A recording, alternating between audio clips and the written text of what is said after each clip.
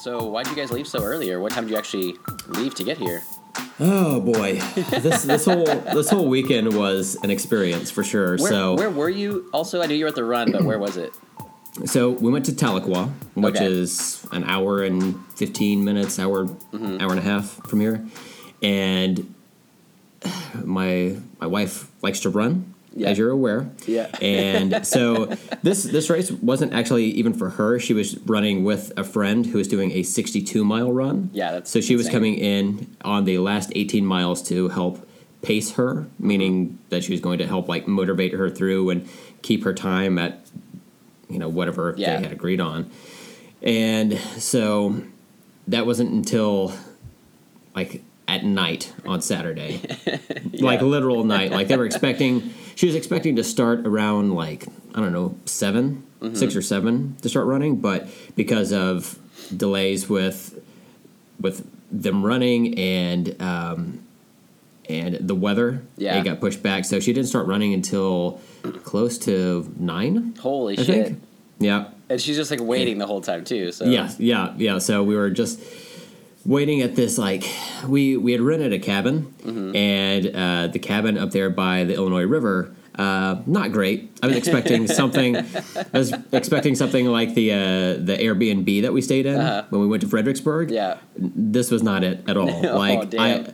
I was gonna take pictures, but I didn't want a ghost to hop on my phone and haunt my iPhone. But like it looked like a fucking nightmare there. Like the floors were all gross. The boards in the floor were like creaky, but not like scary. It's just more like you would just stub your toe. Yeah. And you would want to wear like socks or shoes everywhere because the floor is just so gross. Parts of the wallpaper were peeled off and not even bothered replacing. There were like giant cracks in the wall. The ceiling had that like the old popcorn ceilings, but you could see where there was some water damage previously. I hate the water damage Oh is my there. god! It's so gross. And they tried to patch it, but they didn't really give a shit how it looked. Yeah. And everything smelled like toilet water. Like it's just so gross. And I have a terrible sense of smell, so if I can smell something, that means it's usually pretty pungent. So this is holy shit. It was terrible. It was terrible. And then like anytime somebody tried to make food, it was not good. Like for whatever reason, it's just nothing worked. It's like eating styrofoam. Yeah. So it was a great trip. It was a great trip. We're going back there next weekend. We're actually thinking about putting an offer on it, and not to fix it up, just because it's so nice already. We'll just take a paint bucket and just set it in a room somewhere, and I'm sure it'll just magically paint itself. But no, my wife didn't get done running until 3:00 in the morning. Holy shit! And it stormed last night here. Wow. And it was a pretty big storm. There were it was kind of storming here last night. Did it? Yeah. Was it you? Yes, I'd stretched from Houston to you guys. I wanted to give her a little love tap. Hey, Randy, We're just with thinking you. about you. Yeah. But yeah, there were tornado, not warnings, but I guess alerts or whatever. Luckily, that wasn't the case. But my wife is afraid of the dark, and she was not thrilled about having to run in the dark to begin with. But on top of that, it was storming. And on top of that, she started getting sick on Friday, the day before. So forgot about that. Yeah, so she wasn't feeling great, but she powered through like a champion, and she made it out the other side. So by the time she was done in the morning, we went to go pick her up, her and her friend, and we came back to the cabin, and she was like, "Let's just go home." Because the bed there was a nightmare. Yeah. Like it was wrapped in plastic. I think it was just like not a twin, but maybe a full. And the frame it was sitting on creaked like a motherfucker. So anytime you moved at all, it made this super loud noise when you were shifting. So neither one of us got any sleep while we were there. And we were just happy to come back and sleep in our own bed. So it's like, whatever, I'll just come home. I'll just drive home. Whatever. Yes, yeah. And then the shower there was fucking filthy, and nobody felt comfortable taking a shower, so none of us showered like from Friday on. So the first thing I did when I got home last night, well, early this morning, is take a shower and rinse all that filth off me. Damn. So it. Oh, and on top of that, when we loaded up the car and everything to leave, we told everyone bye, and we go. I hop in Brandy's Jeep, tried to turn on the car, dead. And it was 4:30 in the morning. Wow. And it was raining, and all of us were miserable. And luckily, the one of the other couples that was there that was getting ready to leave was still there. Yeah. And they gave us a jump, sure. and we were able to make it home. But God, damn. it's like everything that could go wrong went wrong. And then we got inside the car, and there was a possum in it. It was like, I felt like that story could just keep going. It Holy really could. shit. Yeah. 5 stars. Thank you. Thank you. Yes. Eagle Damn. Bluff Lodge. Go check it out. It's a great resort. They're the sponsor of this episode. Yep. Eagle Bluff Resort. If you're looking for a true nightmare experience, Eagle Bluff Resort. They only sponsor us in the October episodes, just the horror episodes. They're like, you seen Vacancy? We've got it. Come on in. Our rooms are always available because nobody wants to fucking stay here. You guys just like walk away at 3 a.m. As you can see, another room opened, so you can stay there as well. It's not clean. Oh, we don't clean. We just make the bed again, so it's Right. totally fine. They don't even do that because you have to take your own sheets, you have to take your own comforter, your own pillows. Like nothing is provided for you other than a trash can. What? It's fucking bizarre. Yeah, the bed is wrapped in plastic, so it's clearly not for sleeping. Yeah. It's just for murdering? Yep, pretty much. Yeah, if you are Dexter and you're trying to murder somebody as they're trying to float down the river, Yeah. that's the place to go. Damn. Eagle Bluff Resort. You're not allergic to tetanus, are you? This sounds magical. You know? Like, I'm thinking Amanda and I need to book a trip now. You know, just a little getaway, a little weekend thing. Totally worth it. Totally worth that 10-hour drive for you guys. And then we'll just turn right back around. Yeah. Just a one-night deal. Oh, my God. Wow. Yeah. Well, what do you say? You know, we want to. You're tired. It's Sunday. Let's just get through this. So we're doing it. Sound good? We're just barely doing it. I'm doing it on fumes, I guess. Not on that plastic bed mattress thing. No, definitely not. Sexy. Wow. Well, I'm Steven. I'm Brent. And welcome to Let's Talk About Stuff. And today's show topic is horror hodgepodge. I like that name. It's alliteration, so it's got to be wonderful, exactly. Right? So we have a ton of horror adjacent things that we wanted to discuss, and we didn't really have room for putting them in the other episodes. So we figured we would just do a scatter shot of horror topics this time. And not everything is straight up horror. Some stuff is just kind of on the fringe of it. But yeah, we figured we'd go ahead and do this episode and get a lot of that stuff out of the way, because I know there was a lot of stuff that we had to say about different things that we'd come across. So this is that opportunity. There's a bunch of stuff, I just haven't had a chance to mention yet from other shows, or I kind of take it out of my notes because we didn't have time or whatever. So just kind of put it all in here. So it'll be good. We'll just have a quick discussion, and hopefully not too long for either of us. And it'll be a good little episode, though. But we're going to go episode by episode for the Vampire Diaries, so strap in. Well, we're doing a short hodgepodge episode, but we're also taking an additional hour to review the first episode of Vampire Diaries. That will be in addition to this, and then we'll probably do another one, and just keep doing that, just these extra episodes, because we need to do more of that. We need time to cover it. Right, yeah. You can't just do a one and done. No. You got to go episode by episode. We might even do a scene-by-scene breakdown. Oh, really analyze it. That sounds really, like a Superbad, like when we did Superbad, but a Vampire Diaries episode. Yeah. People are whatever, however many listeners, 10 of them or so, will drop down in half pretty quickly, I think. The wives will still listen. I'll still listen. I won't. You won't? That's amazing. So before we get on to that, let's remind our listeners to be sure to follow us at LTASpod on Twitter. And if you've got questions or show topic ideas or anything you want to run by us, be sure to email us at letstalkaboutstuffpodcast@gmail.com. And one more time, that's let's talk about stuff podcast@gmail.com. It's a mouthful, but trust us, it's worth it for you to email us. And speaking of which, we got a delightful email from Mr. Kent Blue, a friend and listener of the show. And he sent us an email regarding Monster Squad, and he rightfully shamed us for not bringing up a certain aspect of that movie. Something that you and I had intended to discuss, but it just left our minds as we were recording. I have no excuse, but without further ado, I shall read this email from Kent Blue. Sure. So, here's a story about Monster Squad. I watched this movie way back in my childhood. I was probably 8 or 9. I loved it so much. But the weird thing was years later, when I would bring this movie up, no one had ever heard of it, let alone seen it before. So there was a good 10-year period of my life where I believed I made this movie in my mind. Then, finally in my late 20s, I finally met someone who had seen the movie before. It was a relief, but also a bit of a letdown because I was super cool for creating this thing in my mind. Also, shame on you guys for not mentioning that Wolfman has nards. Kent. It is truly a great shame. It's one of many I will drag to the grave with me.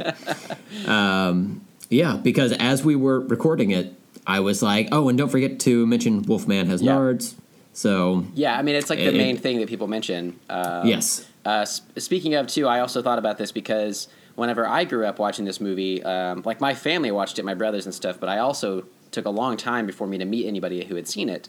And I believe it was my MySpace page years ago that I put a quote, and it said, Wolfman has nards.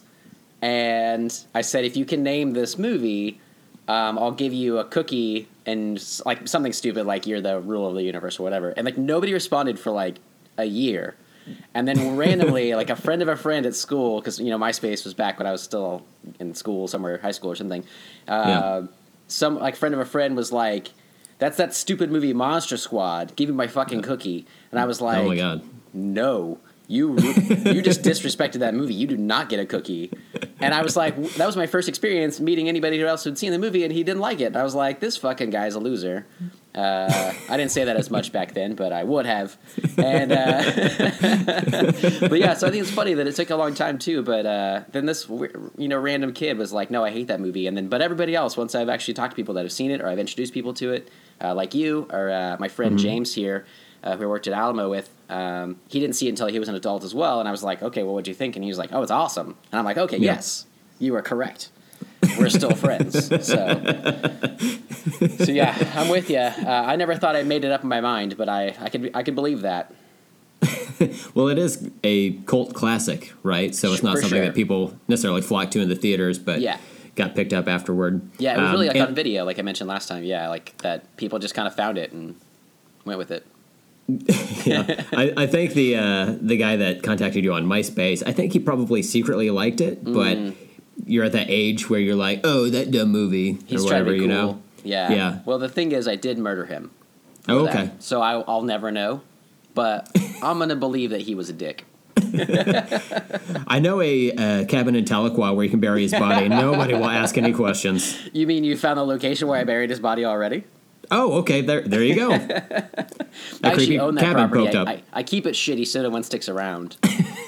Yeah. But then, well, that's a good way to do it. But then people like you go and you're like, maybe it's a hipster thing. You bring your own sheets. I don't know.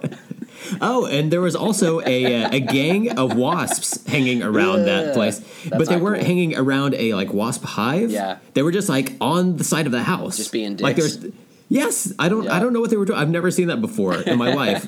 Like there's always a wasp hive somewhere, but they were just like on the side of the house, just chilling. And there was like probably 80 to 100 of them. Oh wow.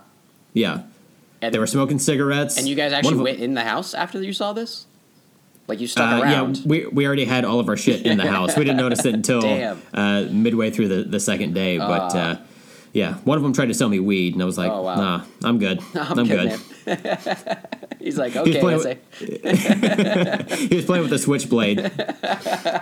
So we have a gang of wasps outside.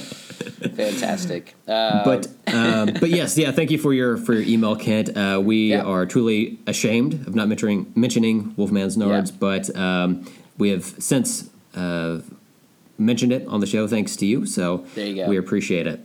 Another thing we forgot to mention was the Rotten Tomatoes score for Monster Squad. We're just having too much fun last weekend, I guess, and totally forgot. So, Stephen, what did they have on Rotten Tomatoes? So it is a 56%, which is unfortunate. I think it should be higher, but I also understand, as we talked about, it's not so much loved by critics or people with money that actually bought tickets to go to the theater.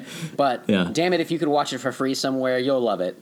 But it's really good. I think it should be higher than that. To me, it's nostalgia as well, but it's like one of my favorite movies of all time. So, all right. So the Monster Squad is actually now available to stream on Hulu. Oh, okay. Cool. I just noticed it using the Just Watch app that you had mentioned a while back. So, if you've never seen the Monster Squad, go check it out. Go confirm for yourself that Wolfman may or may not have nards. Yeah. Spoiler alert: he does.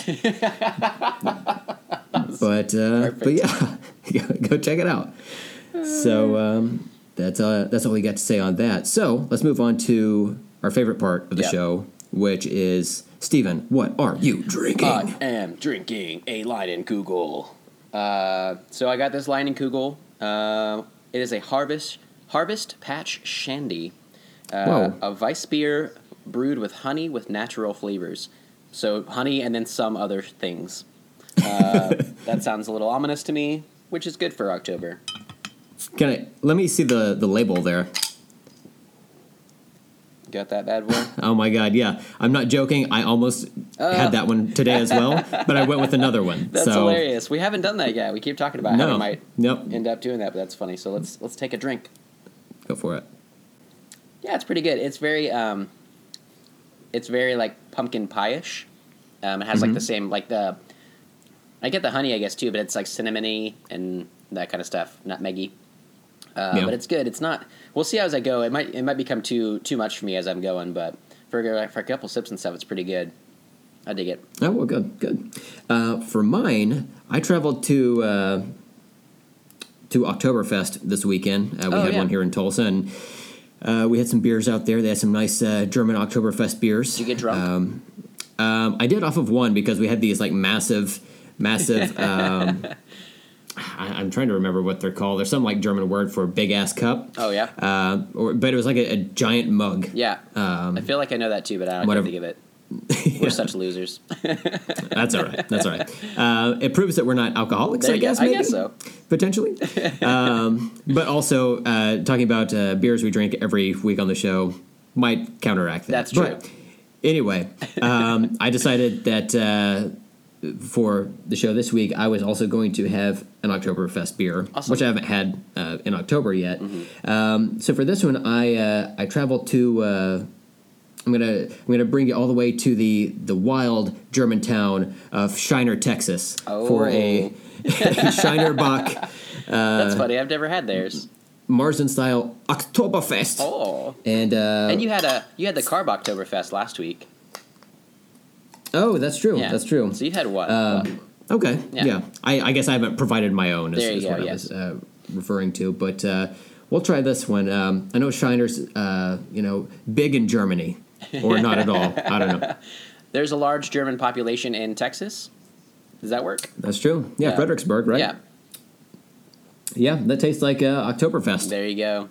Yeah, that's good. That's the thing I've noticed. You could say that I'm a beer aficionado, and they all just taste the same.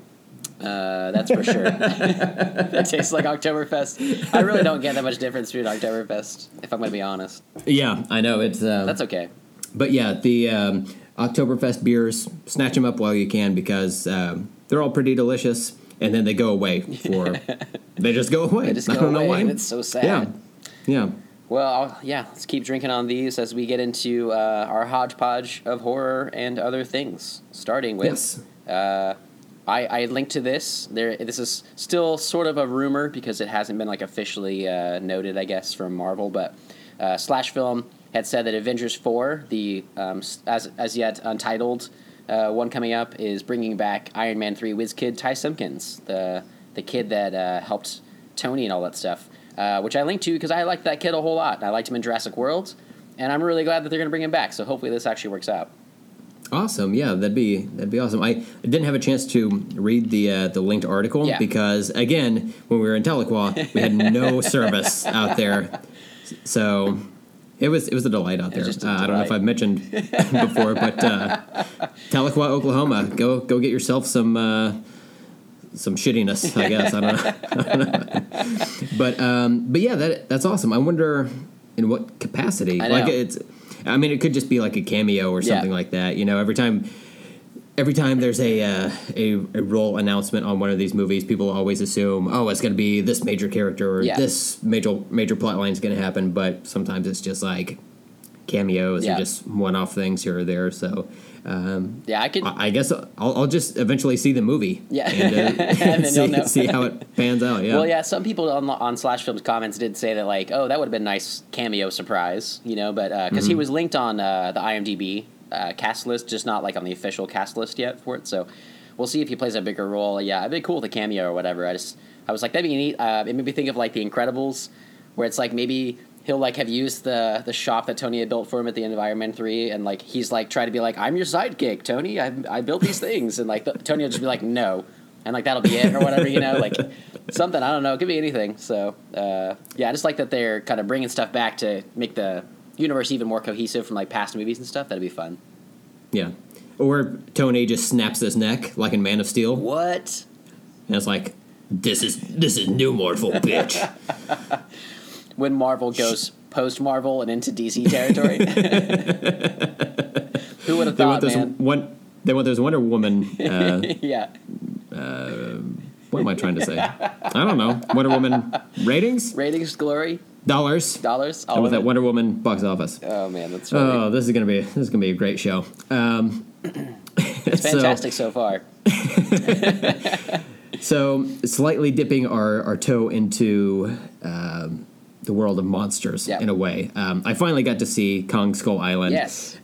Before we left our home on Friday and fled to the wilderness of Tahlequah, Oklahoma, I downloaded a bunch of movies to my phone cool. to watch, and Kong Skull Island was one of them. And I bought it, I don't know, a few months back because it was on sale on iTunes, and I knew I definitely wanted to see it, so might as well buy it.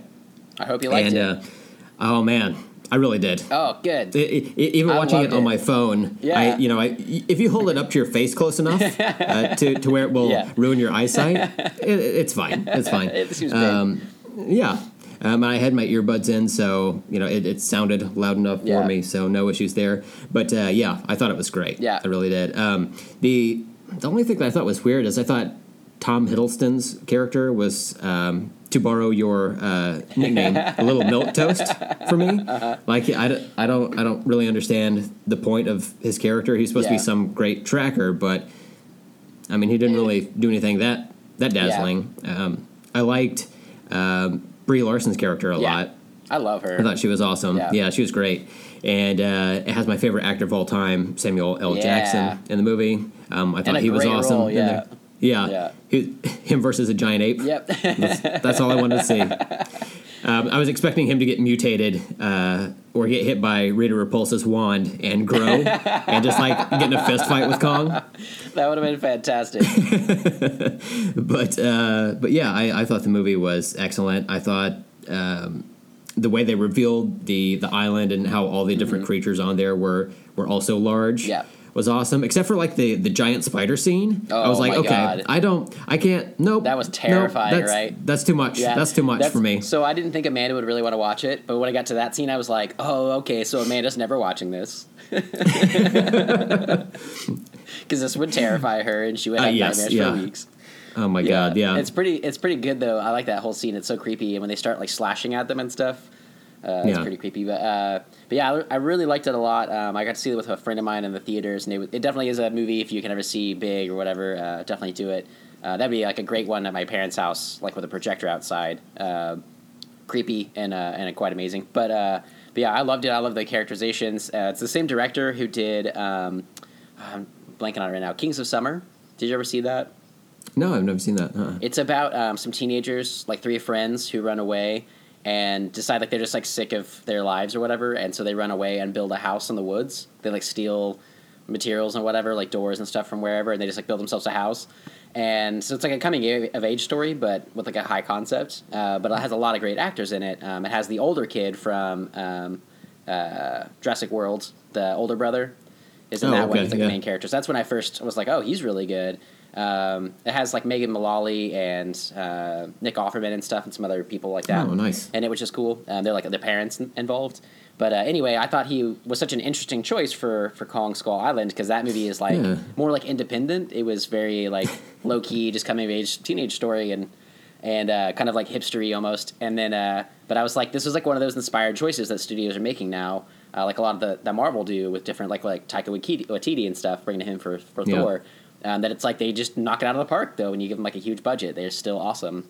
So so I really liked it. I thought he was a great director. I'm really excited to see what else he does. Mm-hmm. Yeah, I like that there's a fair amount of humor in there. John C. Reilly was in it. Oh, he's so funny. He was, yeah. I totally forgot. Like they have the list of actors like before, or at like part of the opening. I guess not title sequence, but the actors' names at the beginning. I totally forgot that he was in it until he shows up, and he was awesome in the movie. I noticed it's a Warner Brothers movie, but it has like a really like light but also kind of intense tone to it. Yeah, and I don't know how they can do it with Kong, but they can't really do it with the DC movies. But I know there are different like studios and shit involved. Yeah. I guess this one was a Lionsgate movie. Okay, yeah.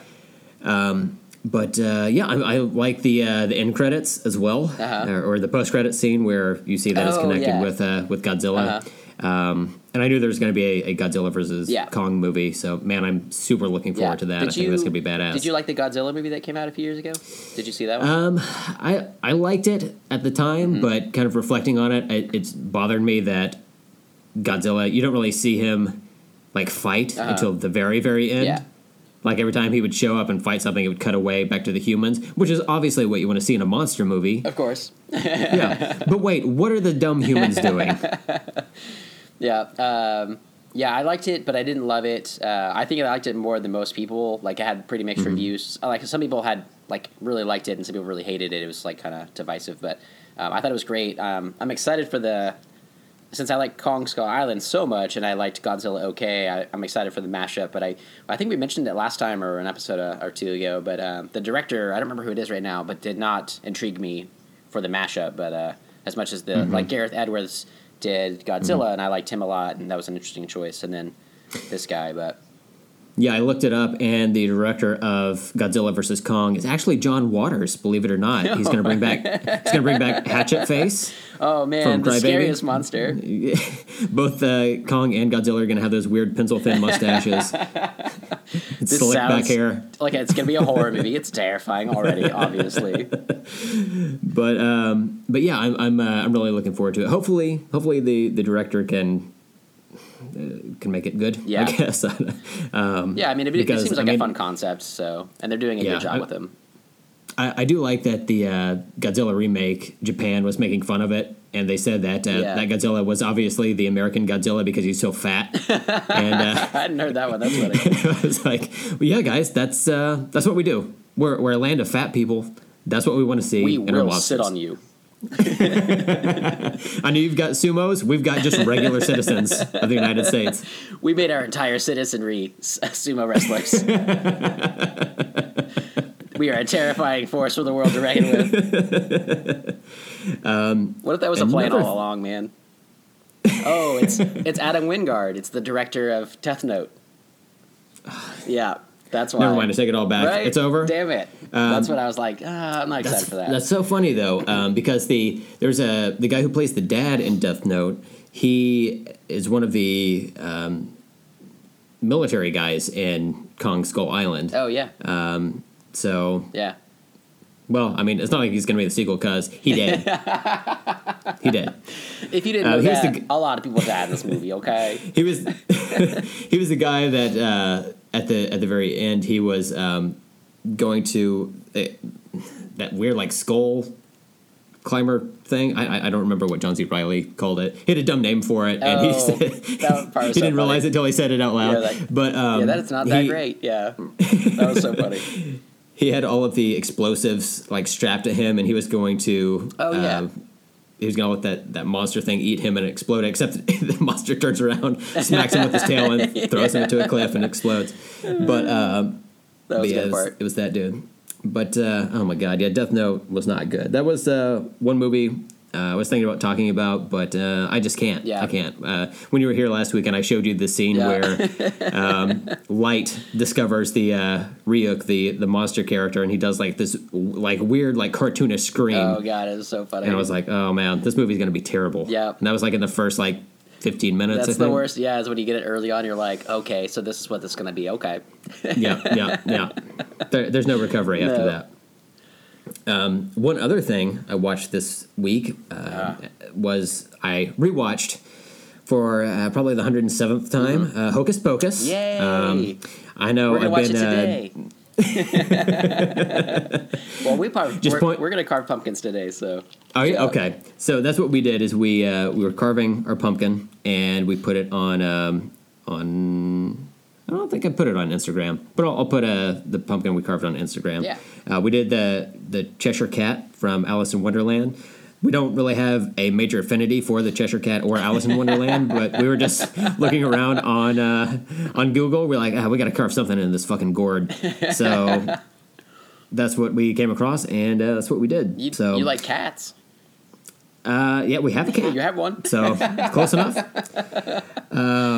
But as we were carving it, we put on Hocus Pocus because I was trying to be supportive. Yep. I know my wife likes it, and I thought you guys like it enough, so I'll go back and give it a shot. And surprisingly, I was not as turned off by the movie as I was expecting. That there were parts of it that I even forgot about and found myself kind of snickering at. Yeah. So I don't know. Maybe it was more the idea of having to rewatch the movie than the actual movie itself. So I'll take it. Whatever. I'll go ahead and I'm going to take that one off my dislike list. Oh wow. Which is weird because I don't know that I've ever done that before. But yeah. So Hocus Pocus. If you've never seen it, don't be a pussy. Go check it out. That's their tagline. 1993, Disney's Hocus Pocus. Don't be a pussy. Go see it. But yeah, the effects in it. I forgot that there was like some early CGI used on. Was it Binks? Is that the name of the cat? Yeah. Binks. Thackeray Binks. Yeah. And Wait, it is his first name is Thackeray. Thackeray. Thackeray. It's not Zachary, but it's like that. It's with a TH. It's Thackeray. It's weird. Okay. It's hard for me to say. I wonder if his parents just had a lisp. Yeah, his name actually probably was Zachary, but everybody just went with this because his parents said it that way. Fantastic. But yeah, they had some early CGI for the cat. Like sometimes it was animatronic, but not like Sabrina the Teenage Witch. Yeah, it's like that, level but better. Bad animatronics. Yeah.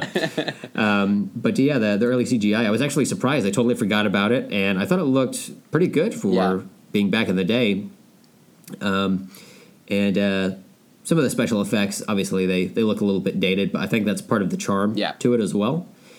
And my God, I used to have such a crush on that one girl in the movie. I can't remember her name, but the older girl, like the Allison.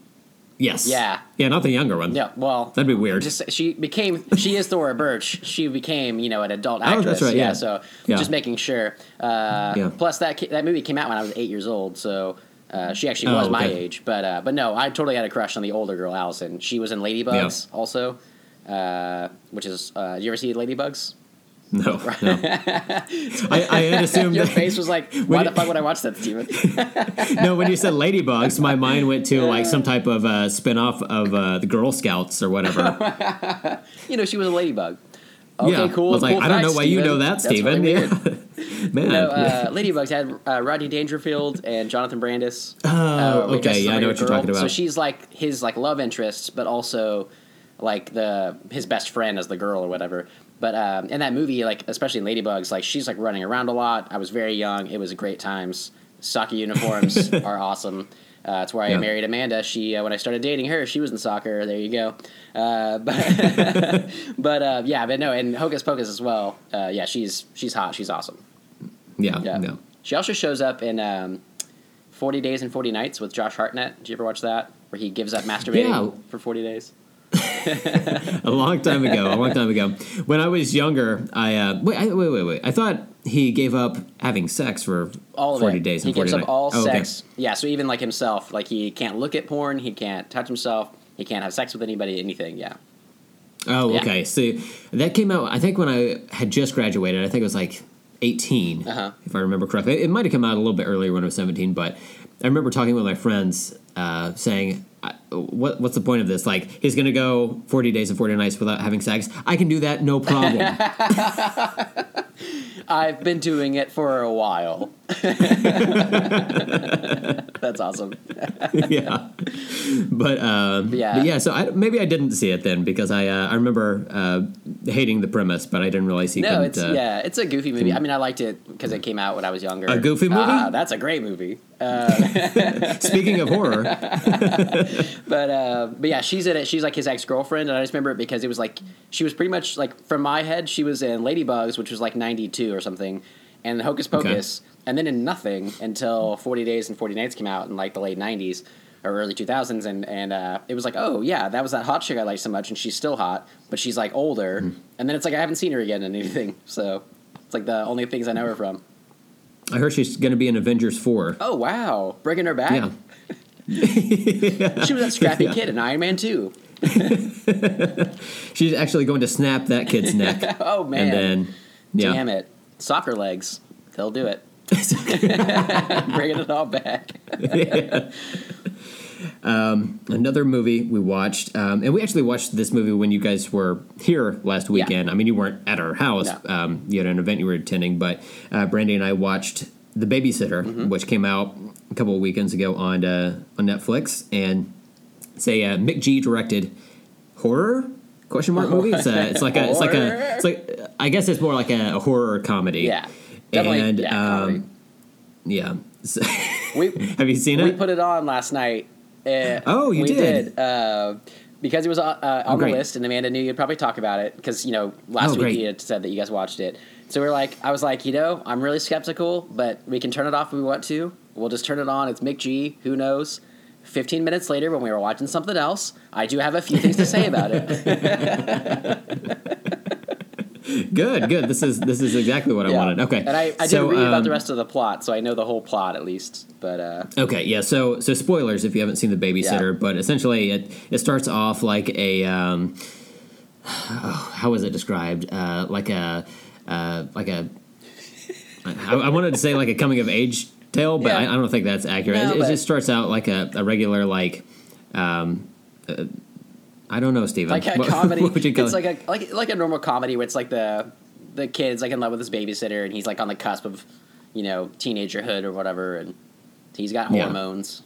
But it's like it's just like, oh, he likes this girl and whatever. Yeah, she's his babysitter, and then he normally is put to bed by her, goes to sleep, and whatever, wakes up the next day. But one night he decides to stay up and see what is going on. Yeah, and he actually witnesses a human sacrifice in his house while his parents are away, and shit just goes tits up from there. So there's I don't know. I think there's a kernel of a good idea there. Yes. I just don't think it's executed very well. And you only made it about 15 minutes in. Was that far enough in to see the sacrifice? Yeah, we saw the sacrifice and then the stuff after that. I found a lot of the dialogue to be really bad. And I really couldn't get into how he would like splash words and stuff on the screen. Like he would put like their names and stuff on their screen. Like when he went through the bottle was spinning with the teenagers down there. And he'd be like Chloe and Jack and whatever. And other movies I like The Faculty does that. So I'm like, that's fine. But then later on, whenever the kid sees the sacrifice, it like puts on the screen like WTF or what the fuck. And it's like, wait, why did you do that? I don't need what? Yeah. And I was like so jarring. Yeah, you don't need to spell it out. Yeah, like I was very weirded out by that and some other choices. Well, there was a lot, and it's something that my wife pointed out as well. Is that it's like the director had never directed anything before, and he was just like going with everything he thought, because there's a scene that is all first person. Yes. So what the camera sees is it's like seeing through the eyes of the main child, and it doesn't really serve a purpose. No, like you could have had the whole scene without it, and it would have been fine. There's the text that shows up on screen. Yeah, and they don't stick with the same font like throughout it. Like if you're going to do that, it should probably look uniform. But later in the movie, all papyrus. Oh God, no! Avatar. There's a scene where they do that like body cam thing where there's a camera strapped to the person and it's like pointed out at their face. Oh yeah, which is okay in some movies, but it just seemed like, well, here's another choice that can be done in cinema. It seems like a film student who learned everything but no voice himself. But in fact, it's a high-paid director who's directed many blockbusters.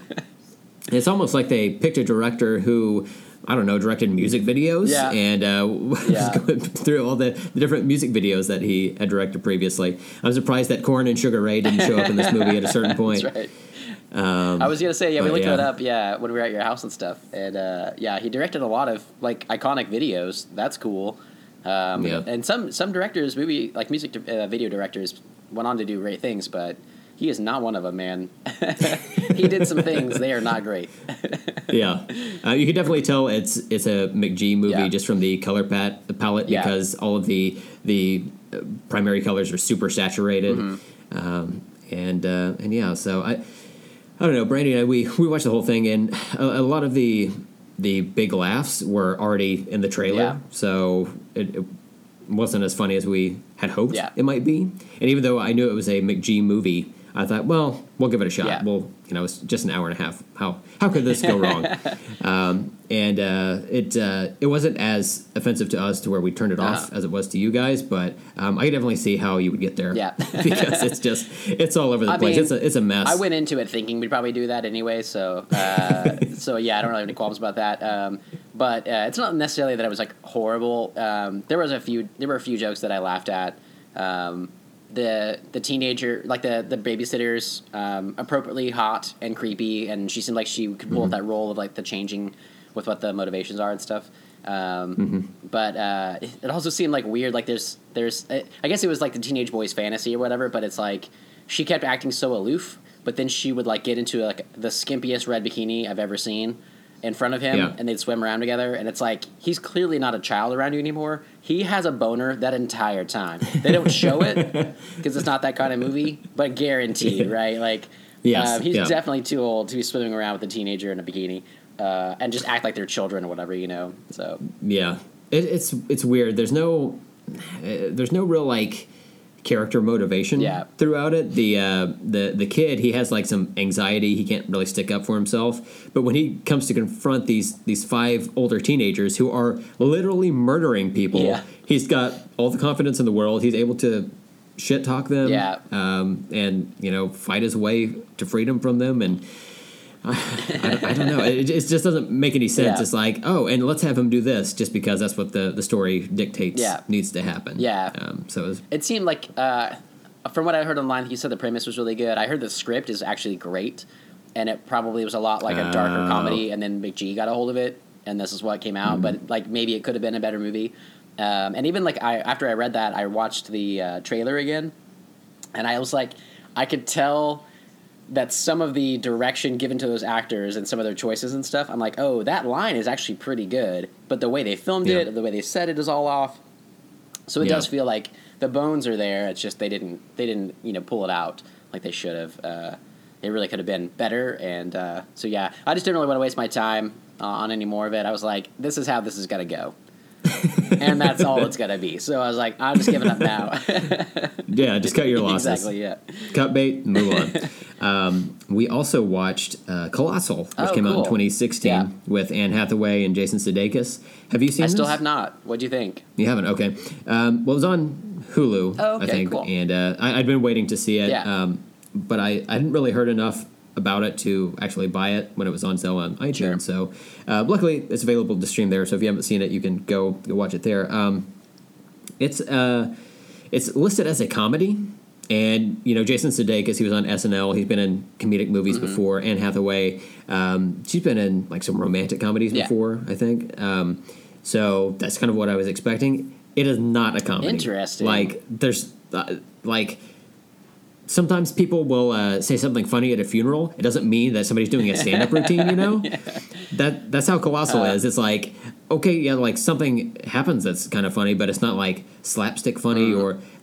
I don't know how people listed this as a comedy. Interesting. Like it's a comedy on Hulu, it's a comedy on iTunes. Does not make any sense. It's not a comedy. So if you go into it thinking it's a comedy, you may not like it. I heard it was a comedy though. Is that? Oh, it's hilarious. It's hilarious, Stephen. I wouldn't label it that way, but it's hilarious. No, it's more of a. It kind of mixes a couple of genres together. It's more like an independent monster movie, kind of about alcoholism as well. So I don't know. My wife hated it. As we were like watching especially it, if you think it's a comedy, it's gonna throw you off. She was like, "How much time is left in this?" And I paused it, and there's like 43 minutes left. She's like, "Oh my god, no!" I hate when that happens. You're like, it's gotta be almost over, and you're halfway. You're like, God damn it. I actually thought it was okay. I don't know that I need to see it again necessarily, but this is intriguing. I thought it was all right. There's a twist to it that I won't mention because I'd be curious to see what you think about it. But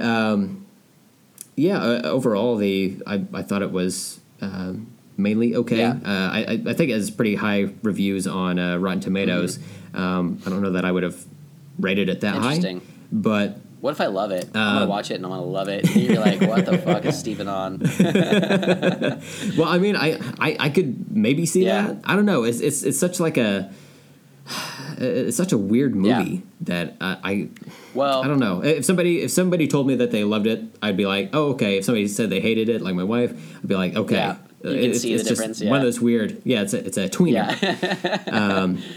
I'm intrigued by that, and I appreciate. So, whenever I watch certain movies, that the impression from the trailers gave something that shouldn't be there. That it's like it's not really a comedy, but that's what I'm expecting watching that movie.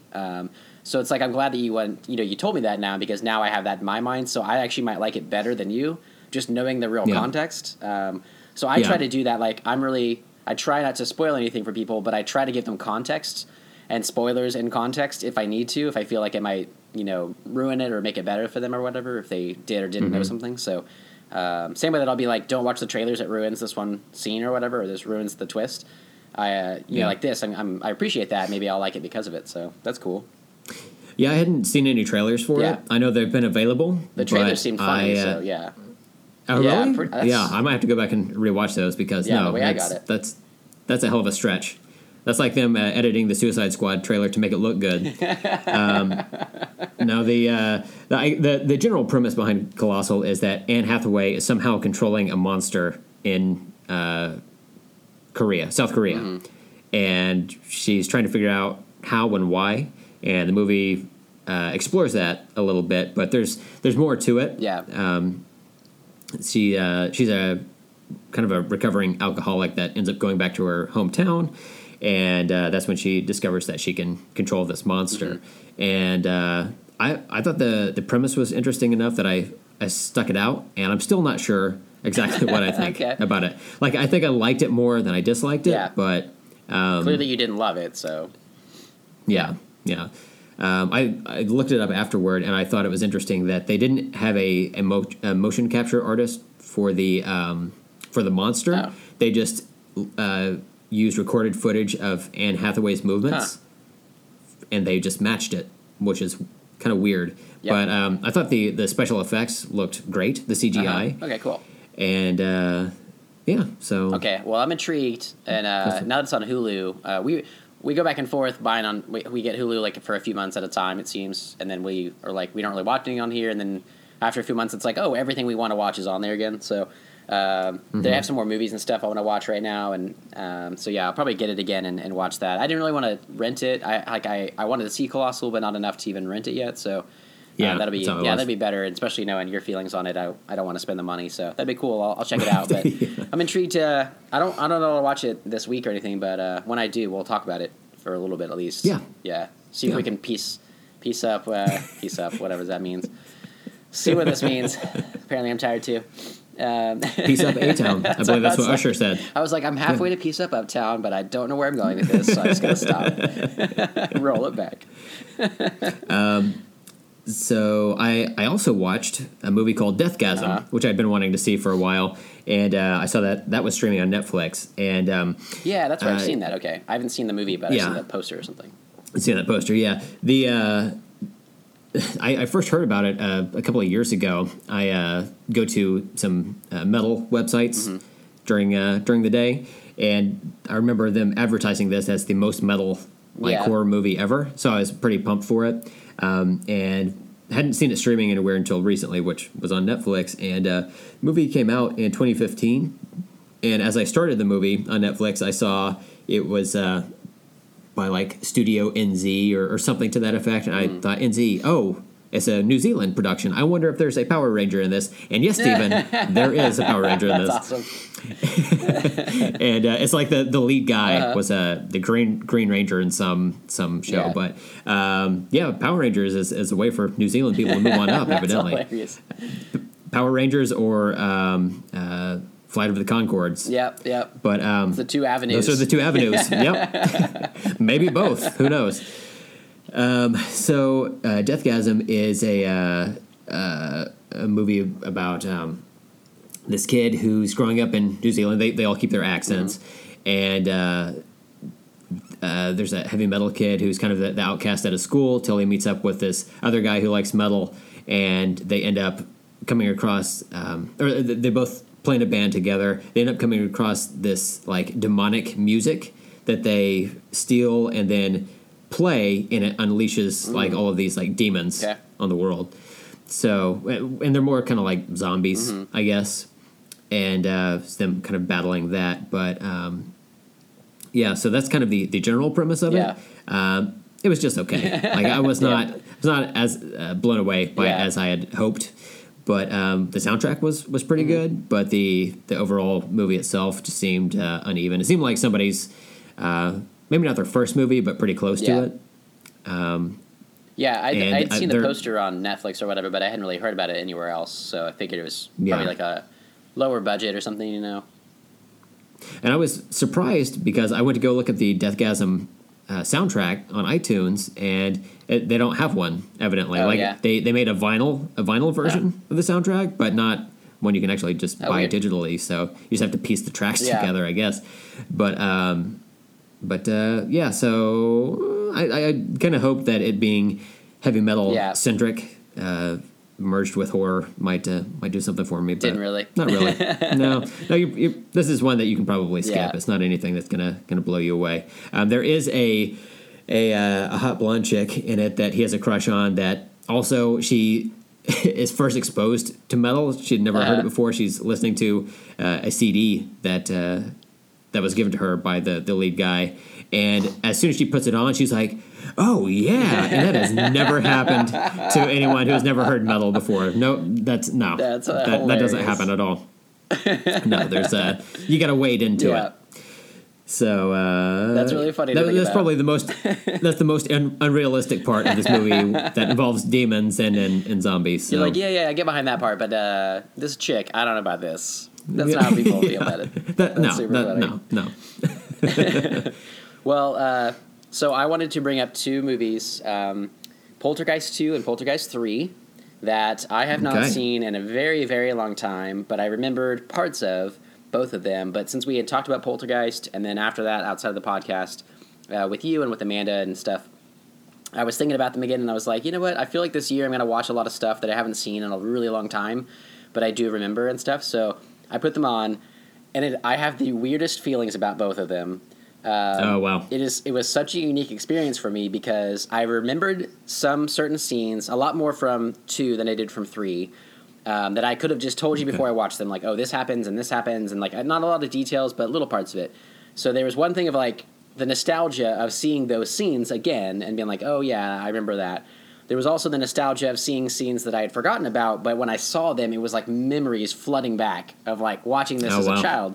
That was really cool. But they were also not good movies. So it was like this weird, but they both had really great scenes in them. So it was like this really weird thing where I could be like, man, if I could just cut out these scenes, those are creepy. The whole plot isn't that great. But there are things that I'm nostalgic for. And it like brought me this like feeling of like the nostalgic like warmth or whatever that you'd feel, and I was like, this is great.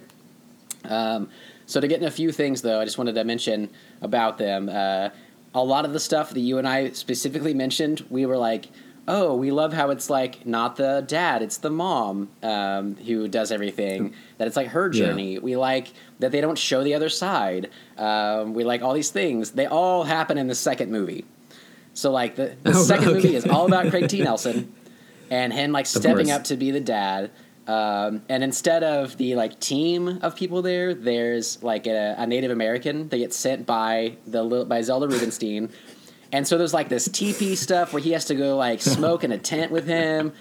It's, like, so weird. They also amend the story. So this is the thing that I remember the most, but it's, like, Poltergeist to me, when I rewatch it now, I realize as an adult it's such a good movie, as I've talked about, that it's like one of my favorites. Yeah. And it's just so well done. And then it's like basically the rest of them are like Spielberg knockoffs where they're just, you can't quite capture that feeling or whatever. And so one was the dad, the like his story or whatever, but parts of that I was like, I'm cool with this.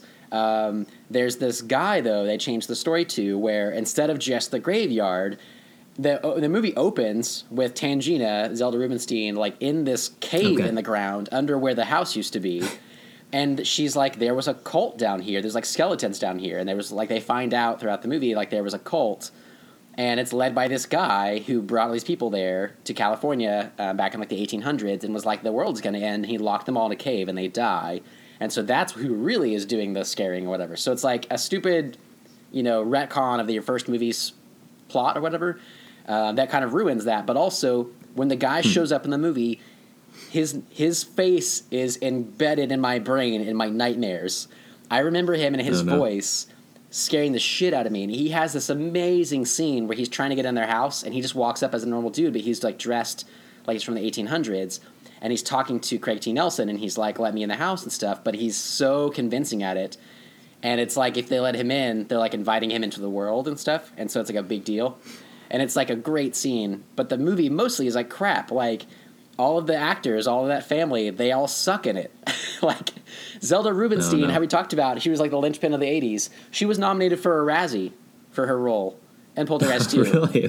She's not that bad. I didn't think so. But it was so weird. And then the third movie is the one where like it's just Carol Ann and Zelda Rubinstein is back in it. They're the only two original cast members. But it's like Tom Skerritt is like Carol Ann's uncle, and he owns and like runs this like building somewhere or something, and like a high rise. And so it takes place like in an apartment building, but it's all about mirrors. So there are mirrors along the hallways. It's very 80s, and windows and puddles and all this stuff. And there were parts that I was like, that one really like, I remember loving the movie as a child, but now it was just really bad.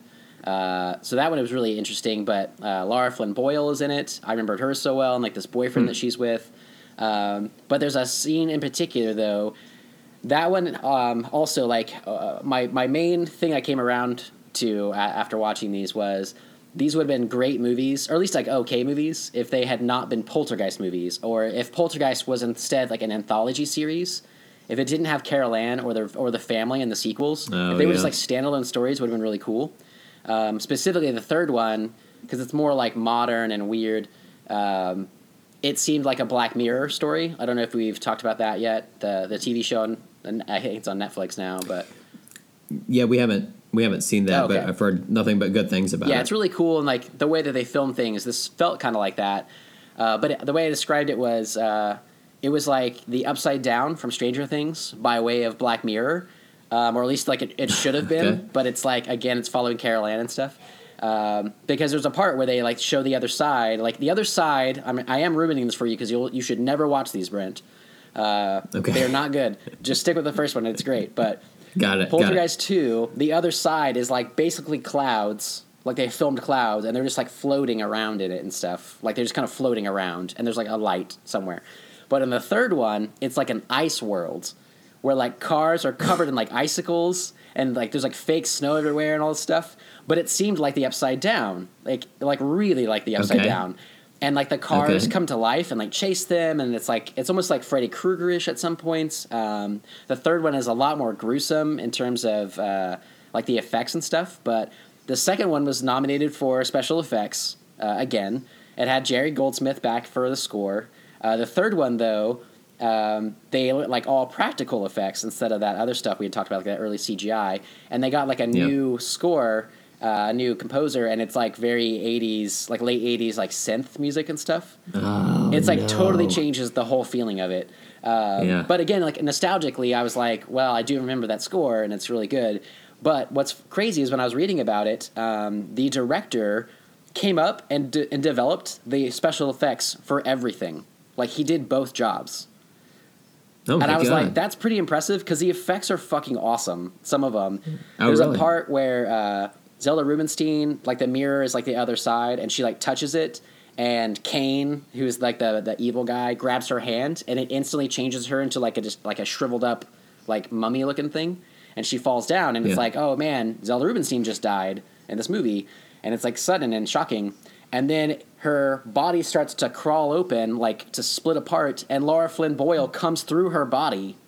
Like through the ground, wow. And it's like like the entire thing is like practical. They didn't use like any CGI in the entire movie. It's all like gooey, gross, practical 80s effects, and the director did them. It's like it blew my mind, like that he like came up with them and stuff. So that's crazy. Yeah, long-winded sort of explanation of both of those, but I had to tell you, it was such a weird experience. I've never had anything quite like it. I told Amanda it reminded me years ago I watched The Rocketeer again. And I hadn't seen that movie since I was a kid, and I loved it as a kid, and I was like so worried I was going to hate it like 20 years later, and it was phenomenal. I loved it all over again. Same director, Joe Johnston of Captain America, the first Avenger. First Avenger, and that movie like is really close to the Rocketeer feeling, and but this one was like, okay, well, what happens when you hate the movie though? You just remember all the good parts. So it was really interesting, but also the fact that. Specifically, like things you and I had mentioned that we were like glad they didn't do or whatever. They like went the complete opposite way. The third movie also briefly has a huge skeptic. There's like a guy who's a psychiatrist for Carol Ann, and he's like, oh, she can mass hypnosis, like hypnotize people, and that's his like explanation, right? And totally all this stuff keeps happening around them, and he's like, yeah, she's really good at that. And it's like, you and I had talked about like we're glad there's no skeptics in this movie. It makes it really realistic and perfect. No, they do everything wrong in the sequels, but so weird. The whole skeptic thing, it just like weighs down the plot, like because we as an audience know that some weird shit's going on. So having that skeptic in there, just like you have to stop and slow everything down just to catch them up on everything. And most of the time, whenever there's something like that involved, they just freak out and they run away or attacked and eaten by whatever the monster is, and they're gone anyway. Yeah. So it just takes up space in the storytelling. And like this one, they made it like a huge plot point, so it didn't necessarily take away from the rest of it, but that makes it even worse because then it's dragging it, slowing it down, because he's constantly being like, oh, this is she's manipulating you and blah blah blah, and other people like Tangina have to be like, this quack, whatever. I've got to do my stuff and everything, and it's like it was so much more streamlined and perfect and simple and stuff in the first movie, and they just made it so convoluted with all this stuff. I know. Yeah, so it was good to revisit. Part of me thinks that it would be a really fun experiment to have someone remake Part 3 as a Black Mirror episode and like cut out some stuff or whatever. But yeah, it was really weird to watch them again. I can't really recommend it, but if you're nostalgic about it, maybe give it a shot. It was an interesting experience. Did you already own these movies, or did you find them streaming somewhere? I swear I've seen them streaming before for free, but I ended up just renting them on iTunes. This time they were a couple bucks or a few bucks, but yeah, I was like, man, I really do want to kind of talk about it. Once I watched 2, I was like, I've got to watch 3. I don't really want to revisit You've it again. You've come too far. Yeah, like I don't want to do this again next year. So yeah, but it was interesting. That's awesome. One movie that I wanted, or not a movie, a TV show of sorts that I wanted to talk about was Castlevania on Netflix. And it's an animated series, kind of like my beloved Voltron. I still haven't seen the new one. Or started season 4 yet, just because I've been trying to watch a bunch of horror stuff, you know. Yeah. I appreciate the sacrifice. Because we got to have that content for the show. Got to have that 10. Oh, man. So Castlevania is just a 4-episode series, and each episode is only like 22 to 25 minutes long, so it's not a big commitment. You can watch the whole thing in 2 hours. And it's kind of like a movie. Yeah. And the are you familiar with Castlevania? The video game? I know property? of it, but I don't really know the story or anything. Okay. I'm not super well versed in it. I remember playing the game when I was younger, but I believe the character in the video game was Simon Belmont that you play. He fights the monsters there, and then in the series it's Trevor Belmont. So he's like a relative of sorts of the video game character. But I like the series quite a bit. It looks like it's anime, but parts of it look like it's kind of European animation as well. So it blends the two a little bit. And the first episode is wholly focused on setting up Dracula. Oh, yeah. Like, you find out as you're watching it, like, you're not even introduced to the main character of Trevor until either the very end of the first episode or the beginning of the second one. So interesting. The whole first episode, you just set up the premise for it and why Dracula is a dick. Yeah. So, I don't know. I like the whole series. I rewatched the fourth episode last night before I went to bed, or this morning before I went to bed, and they're going to continue the series from what I understand, because they kind of get a group of 3 characters together that are, I guess, to lead the series forward, and it's just really well done. I think the voice acting on this show is superb. Yeah. I can't remember the guy who voices Trevor, but whoever the director of the voice actors is deserves some type of award. Yeah. We'll give them a Grammy, a BET award, just whatever awards. They can have the Stanley Cup because they did a fantastic job directing the cast. The guy who plays Trevor, Trevor is kind of an alcoholic character. He doesn't really he's good at what he does. He's good at killing vampires and monsters and whatnot, but he's just so over the whole thing. Oh yeah, and the actor really brings that through his voice.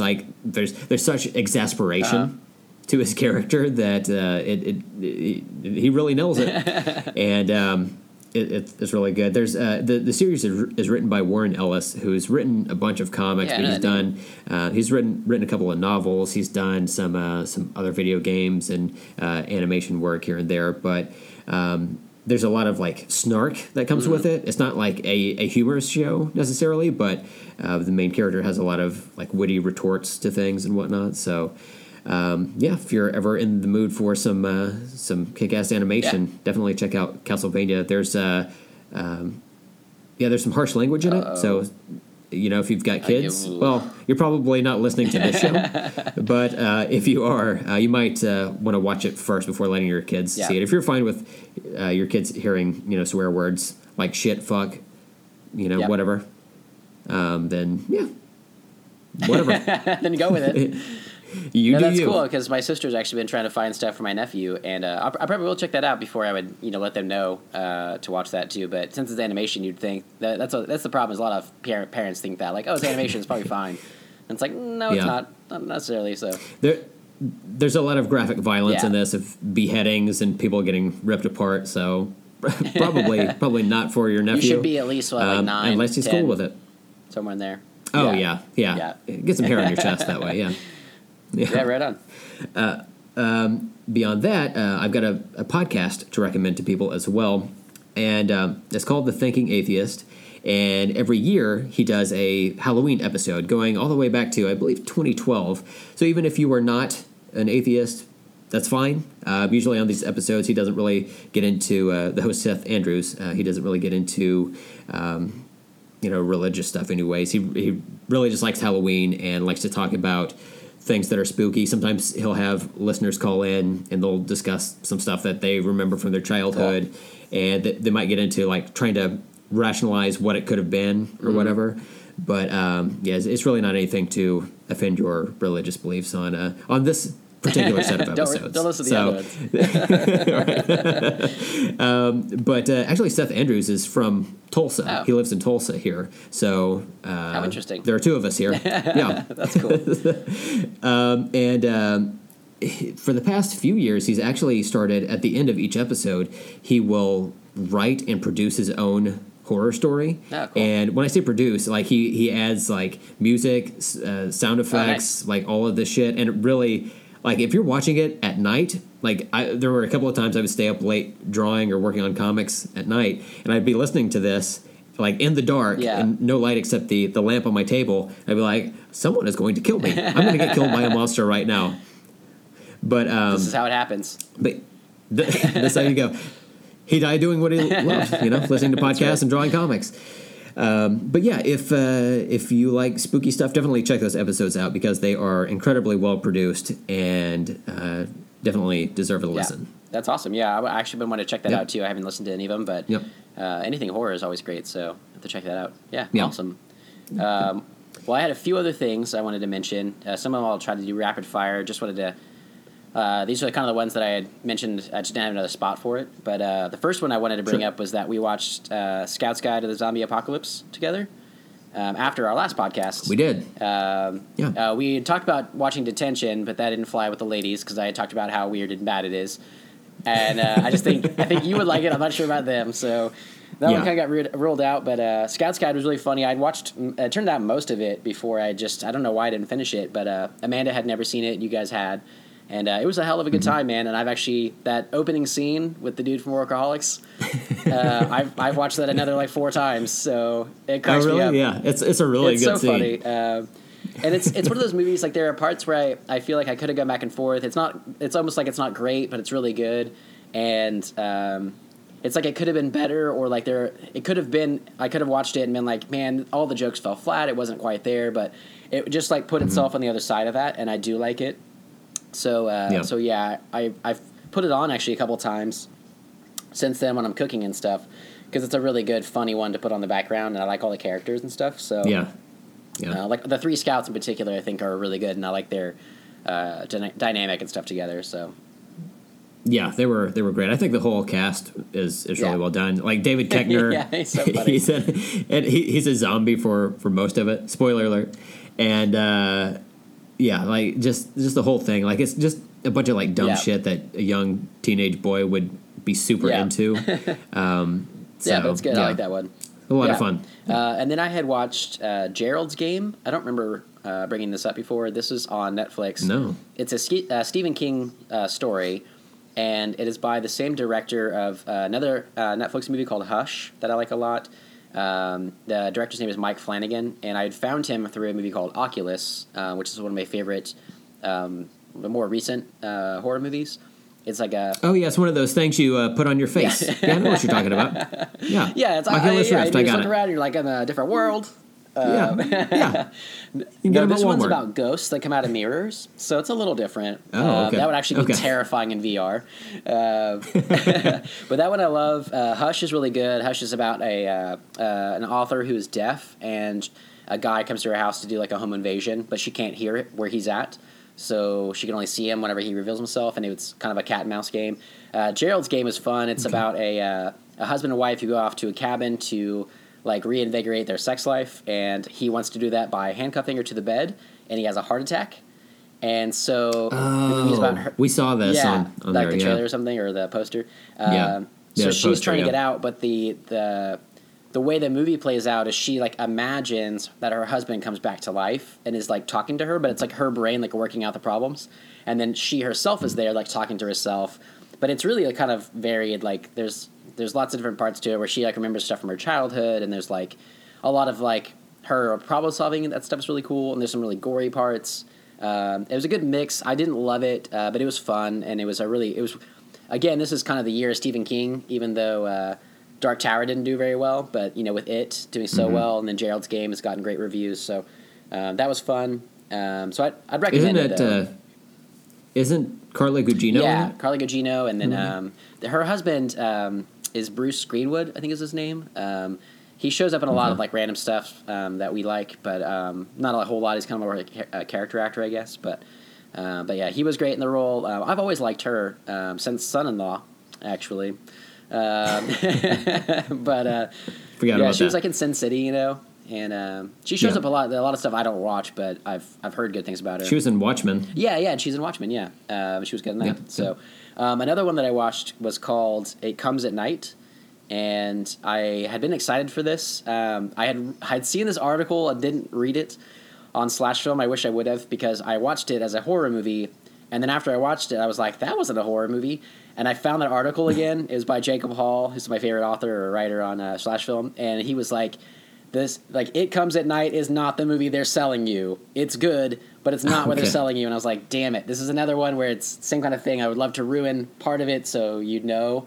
It is a great movie, but it is basically a world. There's like some disease out in the world, and you're following a family, a husband, a wife, and their son, like their teenage son, and they wear gas masks when they go outside.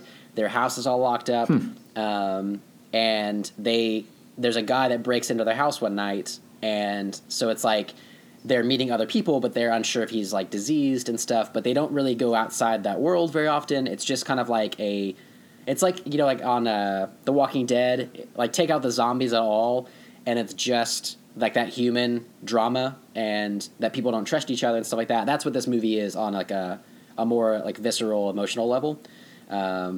And so it's really good, but it's not horror in the least. But the trailer is like so rapid fire, and it's all these dark shots, and you're like, what's happening? And there's something in the woods. It comes at night. And it's like, nope, there's not. Like, ruin that straight out the gate. There's nothing coming out of the woods. It's like just an uneasy film. So I liked it. For horror, though, it wasn't my favorite.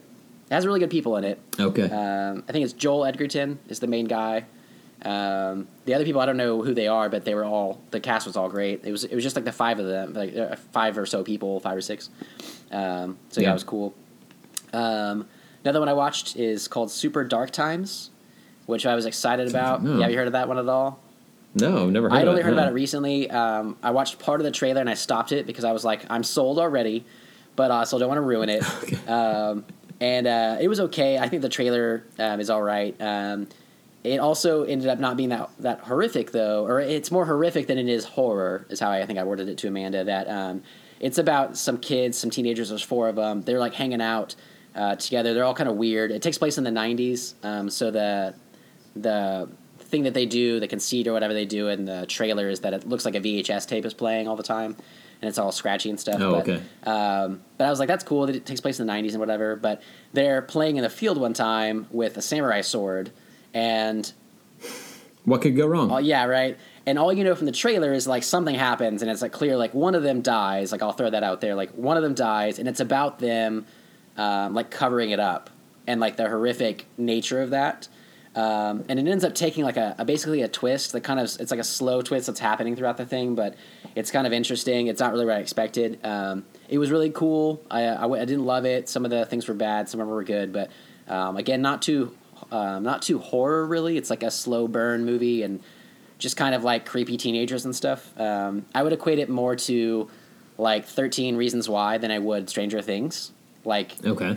It's about like dark emotional things and like, dealing with, like a secret and whatever. So, but one that I did like, that I watched also that was on Netflix was called, I think I might have had it rent Super Dark Times, but this one's on Netflix. It's called Boys in the Trees, and I hadn't really heard anything about it. Weird title. What if it's Boys in the Trees, ellipses, masturbating? It's just raining down. Don't go over by that tree. Ruin your outfit. No, and this was funny because Brandy had sent us a text about running, and she was like, yeah, and apparently the teenagers climb the trees and, like, do whatever during the run. And I was like, that's such a weird thing. But in my head, I was like, actually, I watched this movie recently where these boys are in the trees. Well, as a quick sell for the next episode, we're going to have both of our wives on again. Yes. And as I was talking to her earlier today, she said that she was going to bring that up about how much she's afraid of the dark and children. Yeah. Okay, cool. So she'll have a story to tell for next episode. But anyways, back to you. I'm with her on the children thing. Children in movies and old people always are go-to sells for me if you want to scare me. I'm with her on that. So Boys in the Trees was really intriguing. It actually had the trailer shows a lot, but the movie is so winding and weird that it really you can't get the plot necessarily from it. And I actually thought it was a really well made trailer. But it's about this group of like punks, these teenagers on Halloween night or something like that. It takes place in Australia, I think, maybe New Zealand, but I'm pretty sure it's Australia. But they're like skaters and stuff, and they are torturing this kid. They're like bullies to this kid, and they're going to go out and have like a night of like craziness. They like TP houses and do fireworks and whatever. And they have these like clown masks and stuff. It's a really like weird, dreamy movie. They do a lot of slow motion. Like, they ride their bikes around a lot with lights on them, like E.T. and stuff. And they have a lot of like kind of iconic throwbacks and stuff. But what ends up happening is one of the main kids, from the bullies meets that kid later on, the kid they were bullying later on. And it turns out the kid is like, hey, can you like walk me home? He had fallen and hurt his head, and he was like, I could like fall asleep and die somewhere. Like, you should walk me home. We used to be friends anyway. And you're like, oh, that's weird. He's like a big bully to him. And as they're walking, the other kid, the bullied kid, is like, do you remember that game we used to play when we were friends as younger kids, where we'd walk home?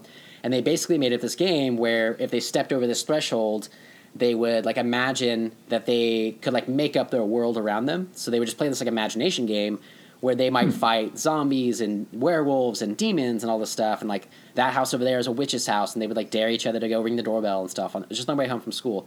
So they play that game again, but the movie is really dreamy in the fact that in this version, it's almost like an anthology movie because they're telling the stories and then it shows the story.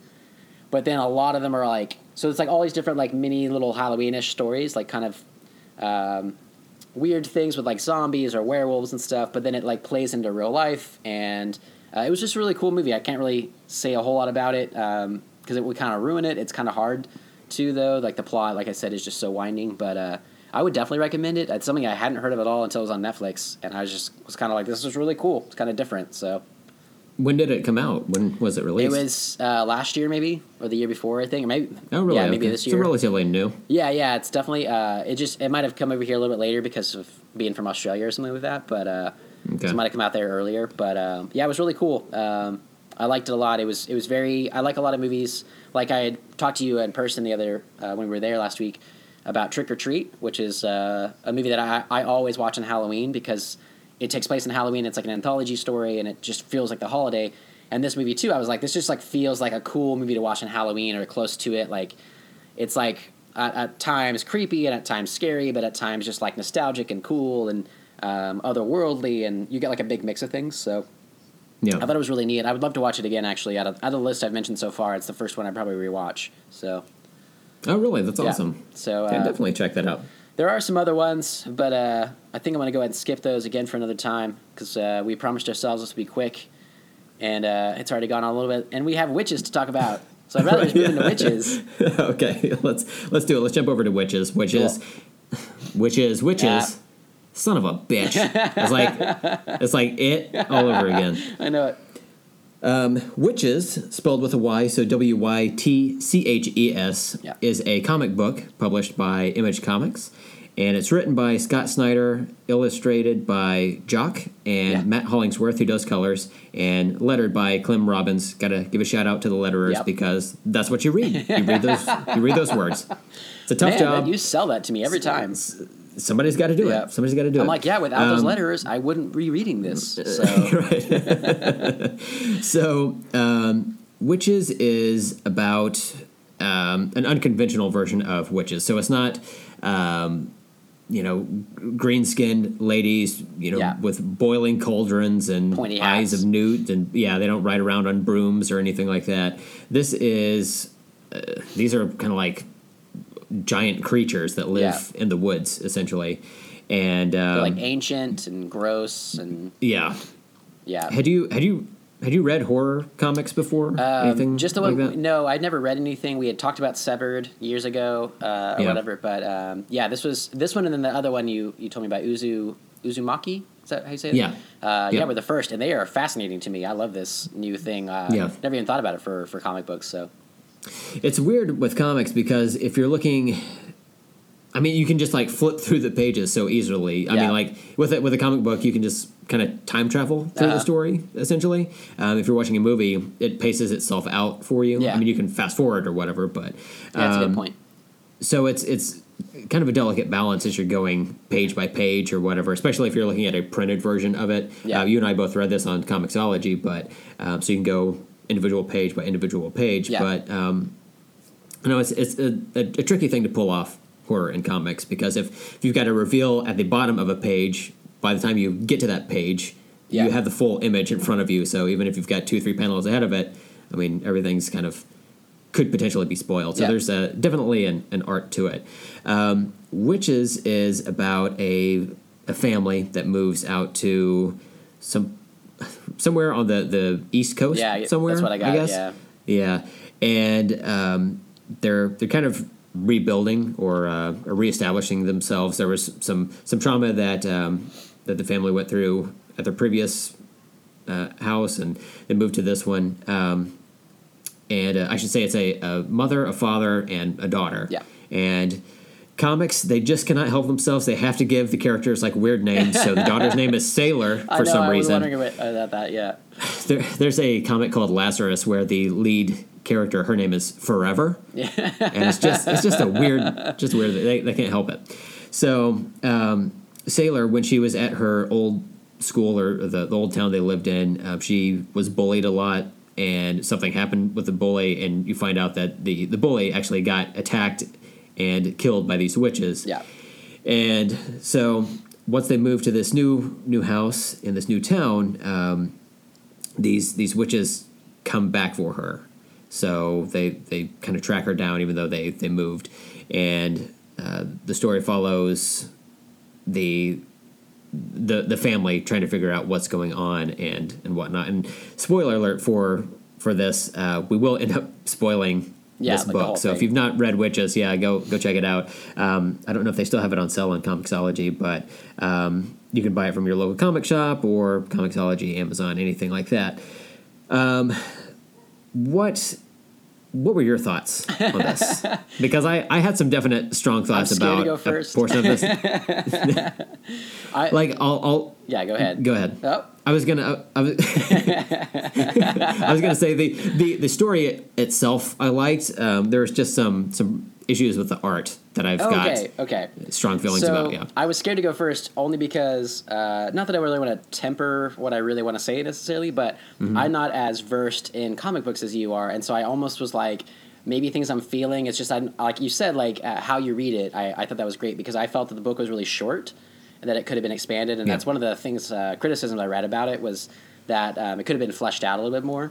And so I was like, but that, like you said, it's like, well, I also kind of sped through them. Like I didn't mean to. I just kept going, but I was like, I could have taken more time. And that's kind of an interesting way. So it's like I'm still getting used to reading comic books, and like you pace yourself. That was a good way to kind of say that. And then with the art too, I was like, some of it was like, okay, well, it's like a horror comic book, so it's like dirty and gross and bloody, and that's cool. But then it's like it's almost like the page itself was like splattered with paint. And I was like, I can't tell what's going on a lot. Like it was so muddled and muddied, and I was just like, I can kind of see it. So it almost didn't draw me in enough to stay on a page either. So yeah. Well, I'm glad you brought that up because that is my number one fucking complaint with this goddamn book. This book came out, I think in 2014 is when it started, October of 2014, and it wrapped up in like mid 2015. Okay. I think there were some slight delays on releasing it. Normally, individual issues of comics come out on a monthly basis, but they hit some snags. Whatever. Yeah. So I'd never read it until this past week, really. So it's something that I'd been looking forward to for a while. Okay. Never really had an opportunity to read it for anything, so it wasn't on the forefront. But this was a good opportunity, so I recommended it to you, and we jumped into it. But before the comic was released, the first issue was released, they released an 8-page preview. Did you have a chance to read that? Yeah. Okay. So the 8-page preview looks normal. That's what I was expecting. Okay. Yeah. I didn't even notice that when you told me to read it. Yeah. Yeah, I went back and looked at it again after I was done reading the 6 issues, and I was like, why couldn't the rest of the book look like this? Because it just looked like a normal book. It was easy to tell what was going on in the pages. And the issue with it, which is the main series, those 6 issues, is the coloring for me. Mm-hmm. And Matt Hollingsworth, he's been coloring comics for decades and decades. Like, he colored Preacher. Oh, okay. Or the first, 25 or so issues of it. Mm-hmm. And he's just colored a ton of comics. I've never had any issues with his coloring, but this is just some weird choices. Like you said, the color splatter that's in it. At the end of issue 3, there's a process thing to it. Oh, okay. So Jock, he does all of the line art. So the actual drawings that you would see, the black and white illustrations, he does all of that, and he's a legendary comics illustrator. That stuff was cool. Been around all of that stuff. He's fantastic. The storytelling is great, but the coloring, just some weird choices. Like I don't understand what it was trying to do. Yeah. The process for which he colored it, he would color everything, digitally in Photoshop, and he would add some filters here or there to make it look, have some texture to it, have it look like paper or whatever. Yeah. But then he would also, he talks about that he would take acrylics and then watercolor on a separate actual sheet of paper.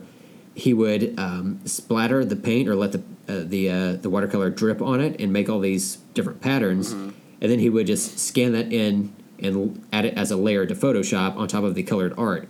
But it doesn't add anything. No. It actually detracts from it. Yes. And like you were saying, I could not tell what was going on. And I've been reading, I don't like to brag, ladies, but I've been reading comics for a while. I know.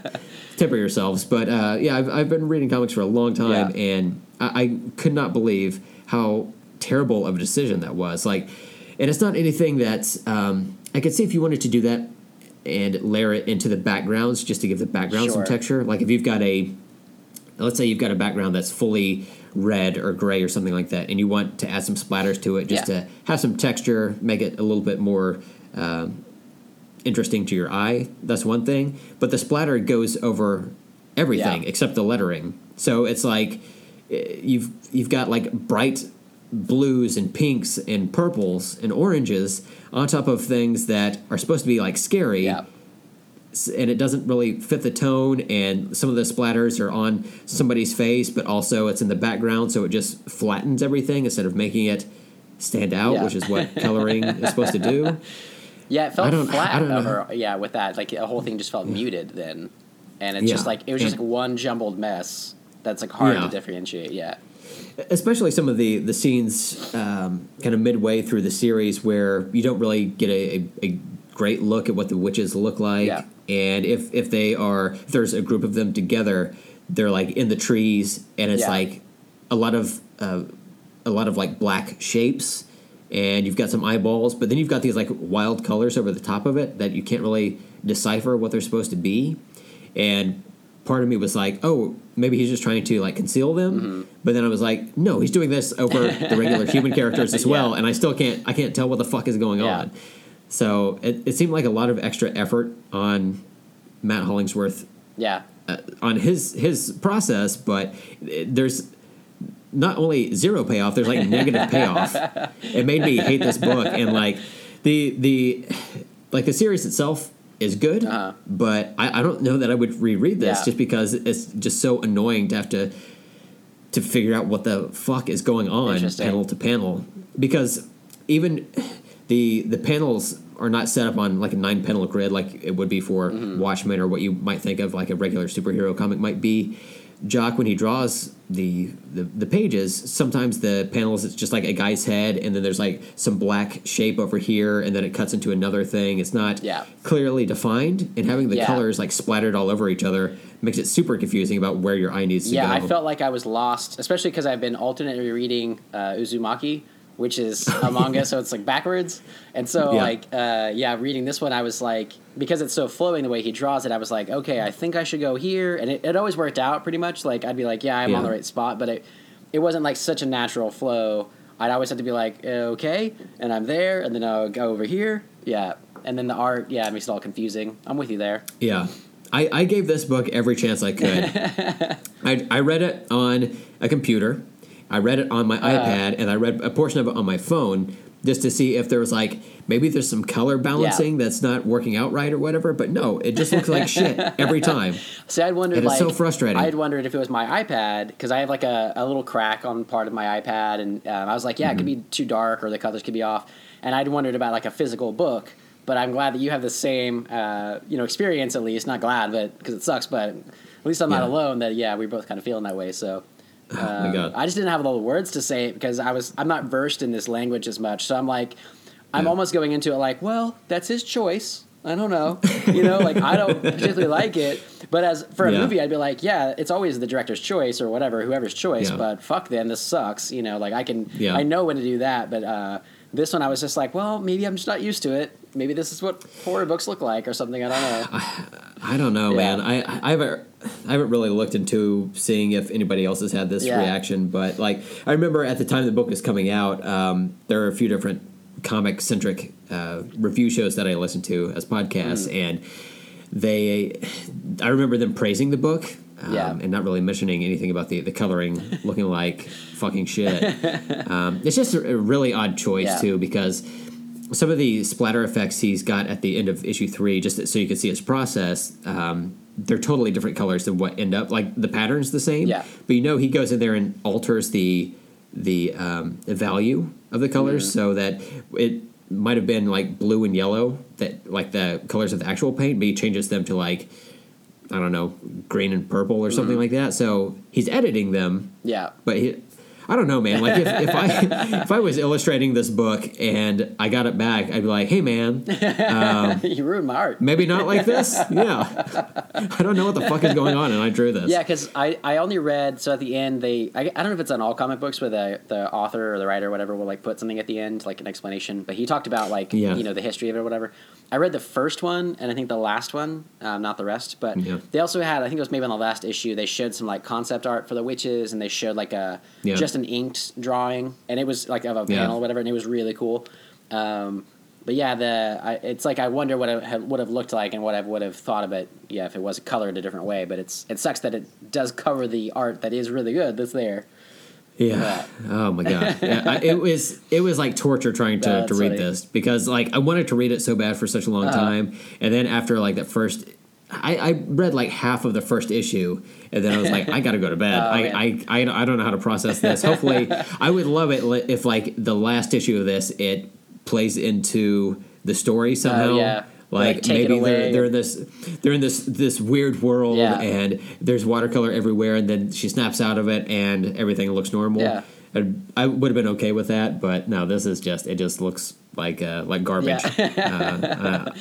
I was so frustrated. He's like, so what I did is I put a camera over my bed, and I got a dirty sheet. I put that on there. Then I just poured garbage on it. Took photos of that, layered it over, colored them. You're like, yeah, it shows.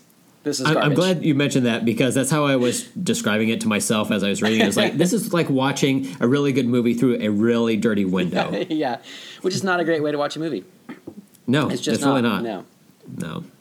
So, I did like the story, though. I would say. Okay. And I'd read that I had some ideas of how they could have expanded it, and I had wished that it was longer. I was curious for like you and I had talked about comic books, and I had an idea for one, and we were going to sit down and like write and draw some. And I remember being like, "Well, where do I put the panels?" Or like, "What do I do here?" And you were just like, "Whatever you want." And I'd be like, "Well, what's typical?" And you're like, "Whatever." Like there's nothing typical. Like they're sort of, but like.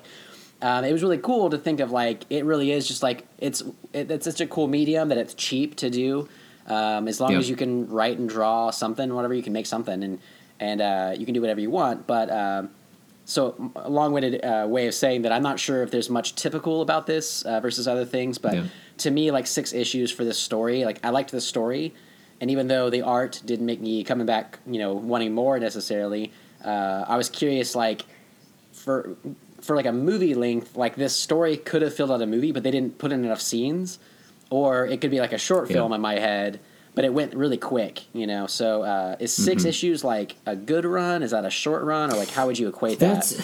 Yeah, that's typically what you would want to put in a collected version of this. So if you were to buy one of those like softcover trade paperbacks off of the shelf at Barnes and Noble or something like that, that's what you would typically have is like 5 to 6 issues worth of material to put in there. So that's pretty typical. Okay. And I know the you're right about the pacing of it. The story moves pretty quickly if you can get past the weird colors and figure out where you need to read. The movie does. I'm sorry, the comic does read pretty quickly. Beyond that, there are certain parts where you get backstory of the town or the witches themselves that kind of slows down just a little bit of the main story, but it's necessary to know what happens later. I thought it was weird, like the way the series ended. I know it's something that they had planned to continue on with later, but I don't know if they're going to pick it up from I've heard this story rumors, but not like apparently nothing's really come up with it. So because the last page is the last page, and that I don't even think it says the end or concluded or something like that. It's just you turn the page and it's like, oh, we're back to the letters column or whatever. It's just over. You're like, oh, okay. But so as far as the twist to the story, I guess we find that out in issue 6. Yeah, I think it's the last one. I guess the last one, the very last one. Did you see that coming at all? Because I had no idea myself. Not with the mom, no. That's what you're meaning, right? Like that she's... Yes, no, I didn't expect that. I thought it was cool when she stood up from her wheelchair and she's given her daughter up for whatever. I thought that was neat because they played so much with more the dad story and everything that I was so focused on him that I really wasn't really thinking about the mom that much, so... Yeah, that's how it was too. Yeah. And after the reveal, I was like, "Oh yeah, duh, it's so obvious." It seems because obvious. She cannot walk, and she would like to again. Yeah. I kept waiting for because there's a misdirect with the dad because it's often hinted at that he's got a problem and there's some flashbacks to him being like a real shithead. So I expected him to be the one to betray her or have any type of sinister anything to go through him and not through the mother, because she just seemed so kind of tertiary to the story up to that point. Yeah. But then, once you get that far in, she comes back in a big bad way. Yeah. And I love that portion. Yeah, it was cool. I like this story actually really a whole lot. I just wanted more of it. Like I started thinking about ideas of like, oh well, they could have done this, or they could have fleshed like the mystery of things out a lot longer. You really like you're kind of like you get like little bits and pieces where they kind of mention something happened. And then they mention something happened with the daughter, and then it's like they show a little bit, and the daughter's with like a bully, and you're like, oh, okay. And then you get like a little bit more and a little bit more, and once they all played out, it was cool. But I was like, the mysteries could have played out longer. Like it'd be like one issue, and you just find out the next issue what happened, and then you go on, and so I was like, the answers the reveals were always really good, and I could see it being expanded. I also saw that Brad Pitt's Plan B production company bought the rights to this. To make a movie, and I was like, I think this could make like a cool property. Just don't filter it with some weird lens, and maybe you'll be all right. But I could see some there. Like I liked the story. I thought it was cool. I liked the design of the witches a whole lot.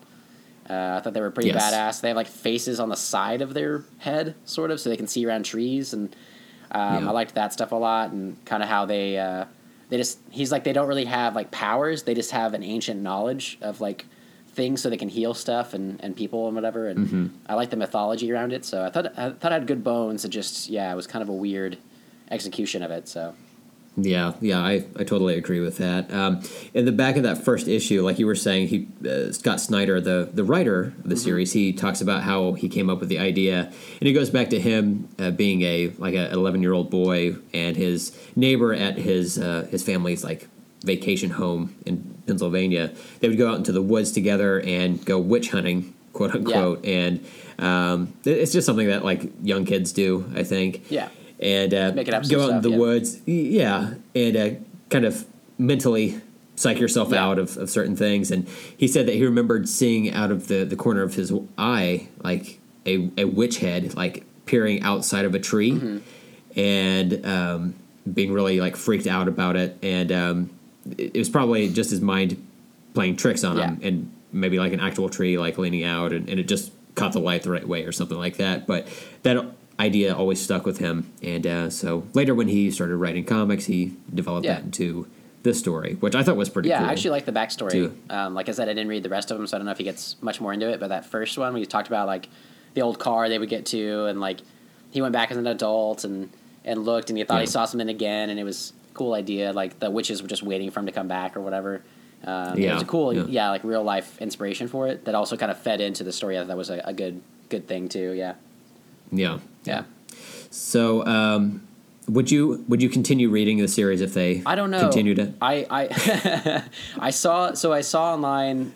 I looked it up just to kind of get some more info about it and see what people thought, and then I saw the rumors and stuff that it was actually supposed to be like in August of this year that they were going to finally release like Witches 2 or something, or the start, the new series or whatever, and it would pick up with the daughter wherever she's at or something, and I was like, that's cool, and I'm still like confused. Like there's this whole thing where her dad's like, go try to find the irons, and that's what he had gotten advice. Yeah. And it's like I still don't know what that is or who they are or whatever. Yeah, I don't get it either. Kind of confused me. Yeah, the way that the article I saw, they worded it like it was like a family called like the Irons, and I was like, oh, so go find Jeremy Irons. Right. He is a witch hunter apparently, and also an actor. Very cool. Yeah. But so yeah, I was like, when I saw that, I was like, oh, well, I'm kind of intrigued to know where the story would go. But yeah, I hadn't talked to you yet to know your feelings about it again, just to see like, am I looking at the art this way, or is this like I for sure thought you were gonna come back and be like, that was awesome, right? And I was gonna be like, well, it was hard to see, so I'm glad that we're like on the same page. But yeah, maybe if they got a different what is it called, colorist, yeah. Or they just like told him to knock it off. Yeah, like it's like you're putting a lot of effort into this. It's not good, man. Because I thought the story was cool, and I could take more of that. That'd be neat, but in that world and stuff. But I wouldn't go out of my way to go find it necessarily either. I don't think. Like I'll probably forget about it since it's not out now. I probably won't go back to it. Yes, yeah. So I normally stay up on comic book news, but for Witches, I tended to not really pay attention to any announcements or whatever because I didn't want to be spoiled since I had never read this story. Okay. And so knowing where a series picked up from the last one spoils that or whatever, unless it's an anthology, then it's not a big deal. Yeah. But so I purposely stayed away from all of that, so I didn't know about that. And after I read this, like if it was good, I normally would have hopped online like you said and looked into it to see where it was. But now I'm just like, I don't care. Yeah. I don't care if this comes back, if the coloring's going to be like this. Fuck it. Fuck the whole thing. Well, and if you don't tell me about it, I'm not going to read it again. So, well, you'll never hear from me again about this. So, witches, bitches. It's okay. Yeah. So I would say that I am enjoying. I've finished the first 2 issues of Uzumaki, and that one is pretty weird and cool. I like the idea of it just being like more obscure. This thing to. Like it's like some people are obsessed with, like these spirals and stuff. But I am intrigued by more horror. I did ask you about. I had seen a Slash Film article recommending 9 horror comics. Uzumaki was one of them, and then Afterlife with Archie was one of them. And you're like, oh yeah, I have some of those. And so I read one last night. I read part of one last night when I was going to bed. Okay. I was like, oh, I'll give it a shot and I told Amanda about him. She's pretty excited about it too. And she wants to kind of read some of the old Archie comics anyway, so she might be doing that soon. But I was like, that seems pretty fun. And now that I know the characters and stuff from the show, it might be interesting to me. I didn't grow up with that series at all. And I actually had a lot of fun with it. I'm excited to finish it, but I thought it was a lot of fun. So that's awesome. Yeah, that series is the first kind of step towards Archie not being so Archie.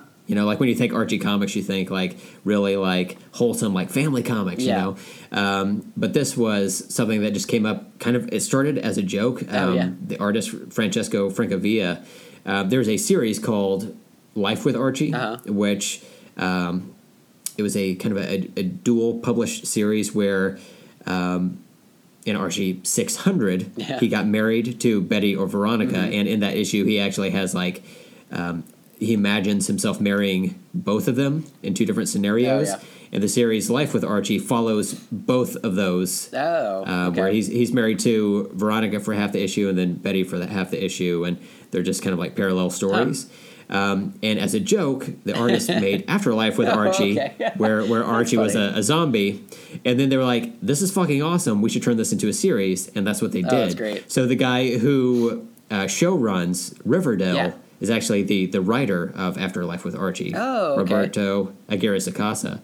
And that series comes out very slowly just because I don't know if it's the story takes time or the art definitely takes time, but it looks great. Yeah, it's worth it from what I hear. So, like I said, I buy the issues as they come on sale on Comixology and kind of jump into that. But I haven't read any of the issues yet, so I think I might have to turn to it. If you want, I mean, I would recommend it for you if you want more like the horror stuff. And you seem to like Archie, right? I mean, you have that poster behind you, whatever that. Just in general.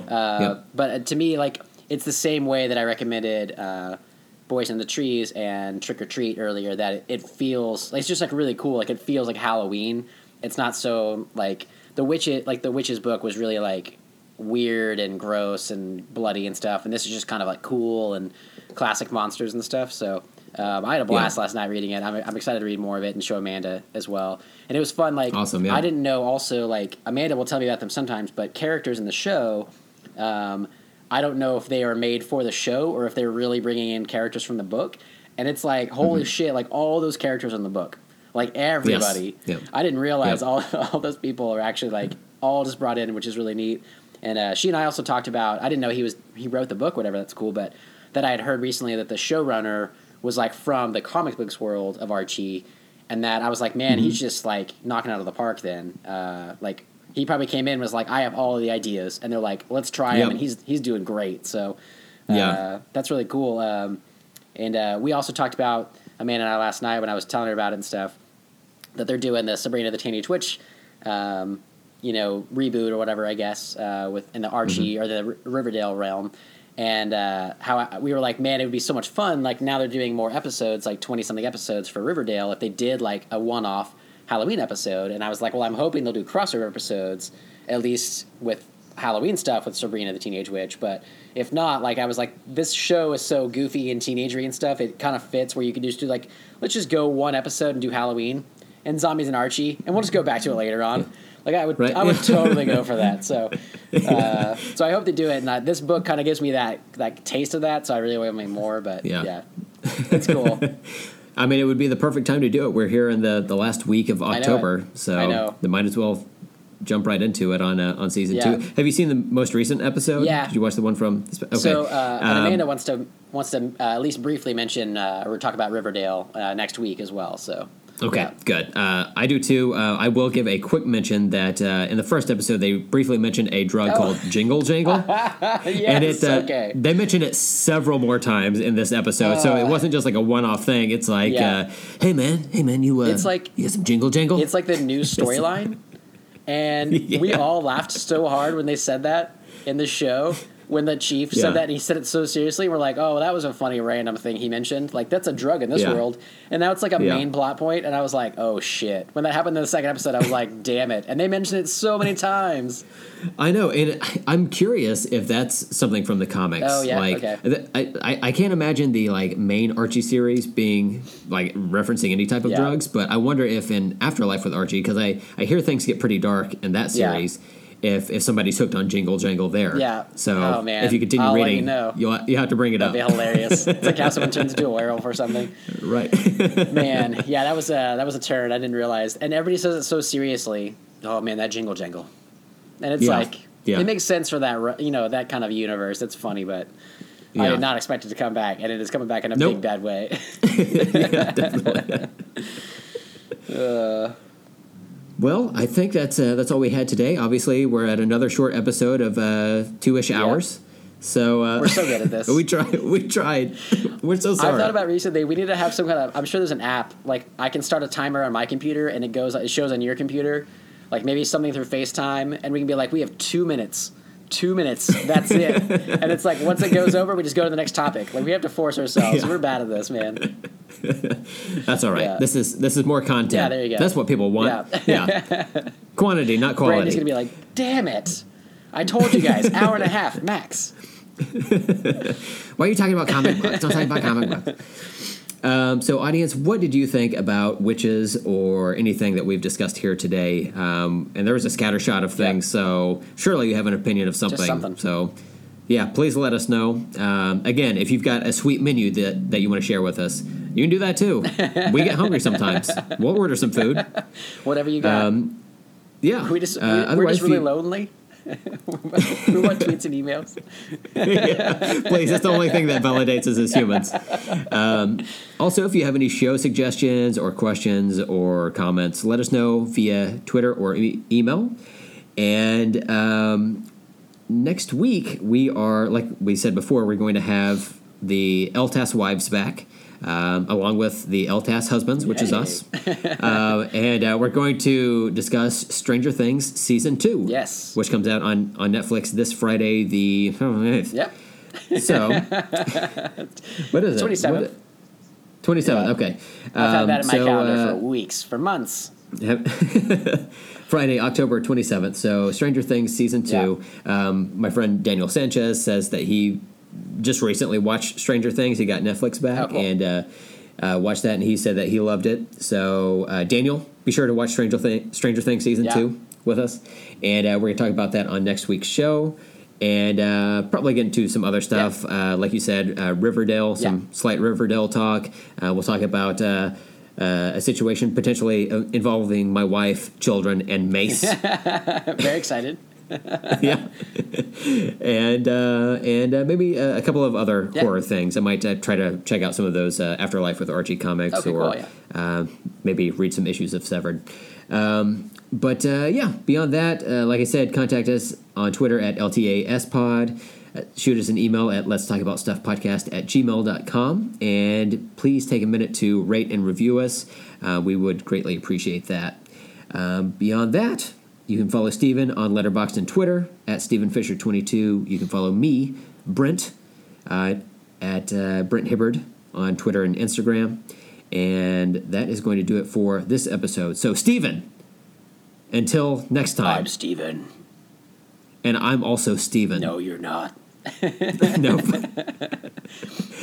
I'm Brent. You're asleep. And let's be sure...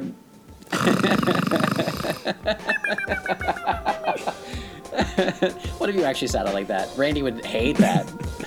Yep. No. You're welcome. What? Let's talk later. Let's talk later.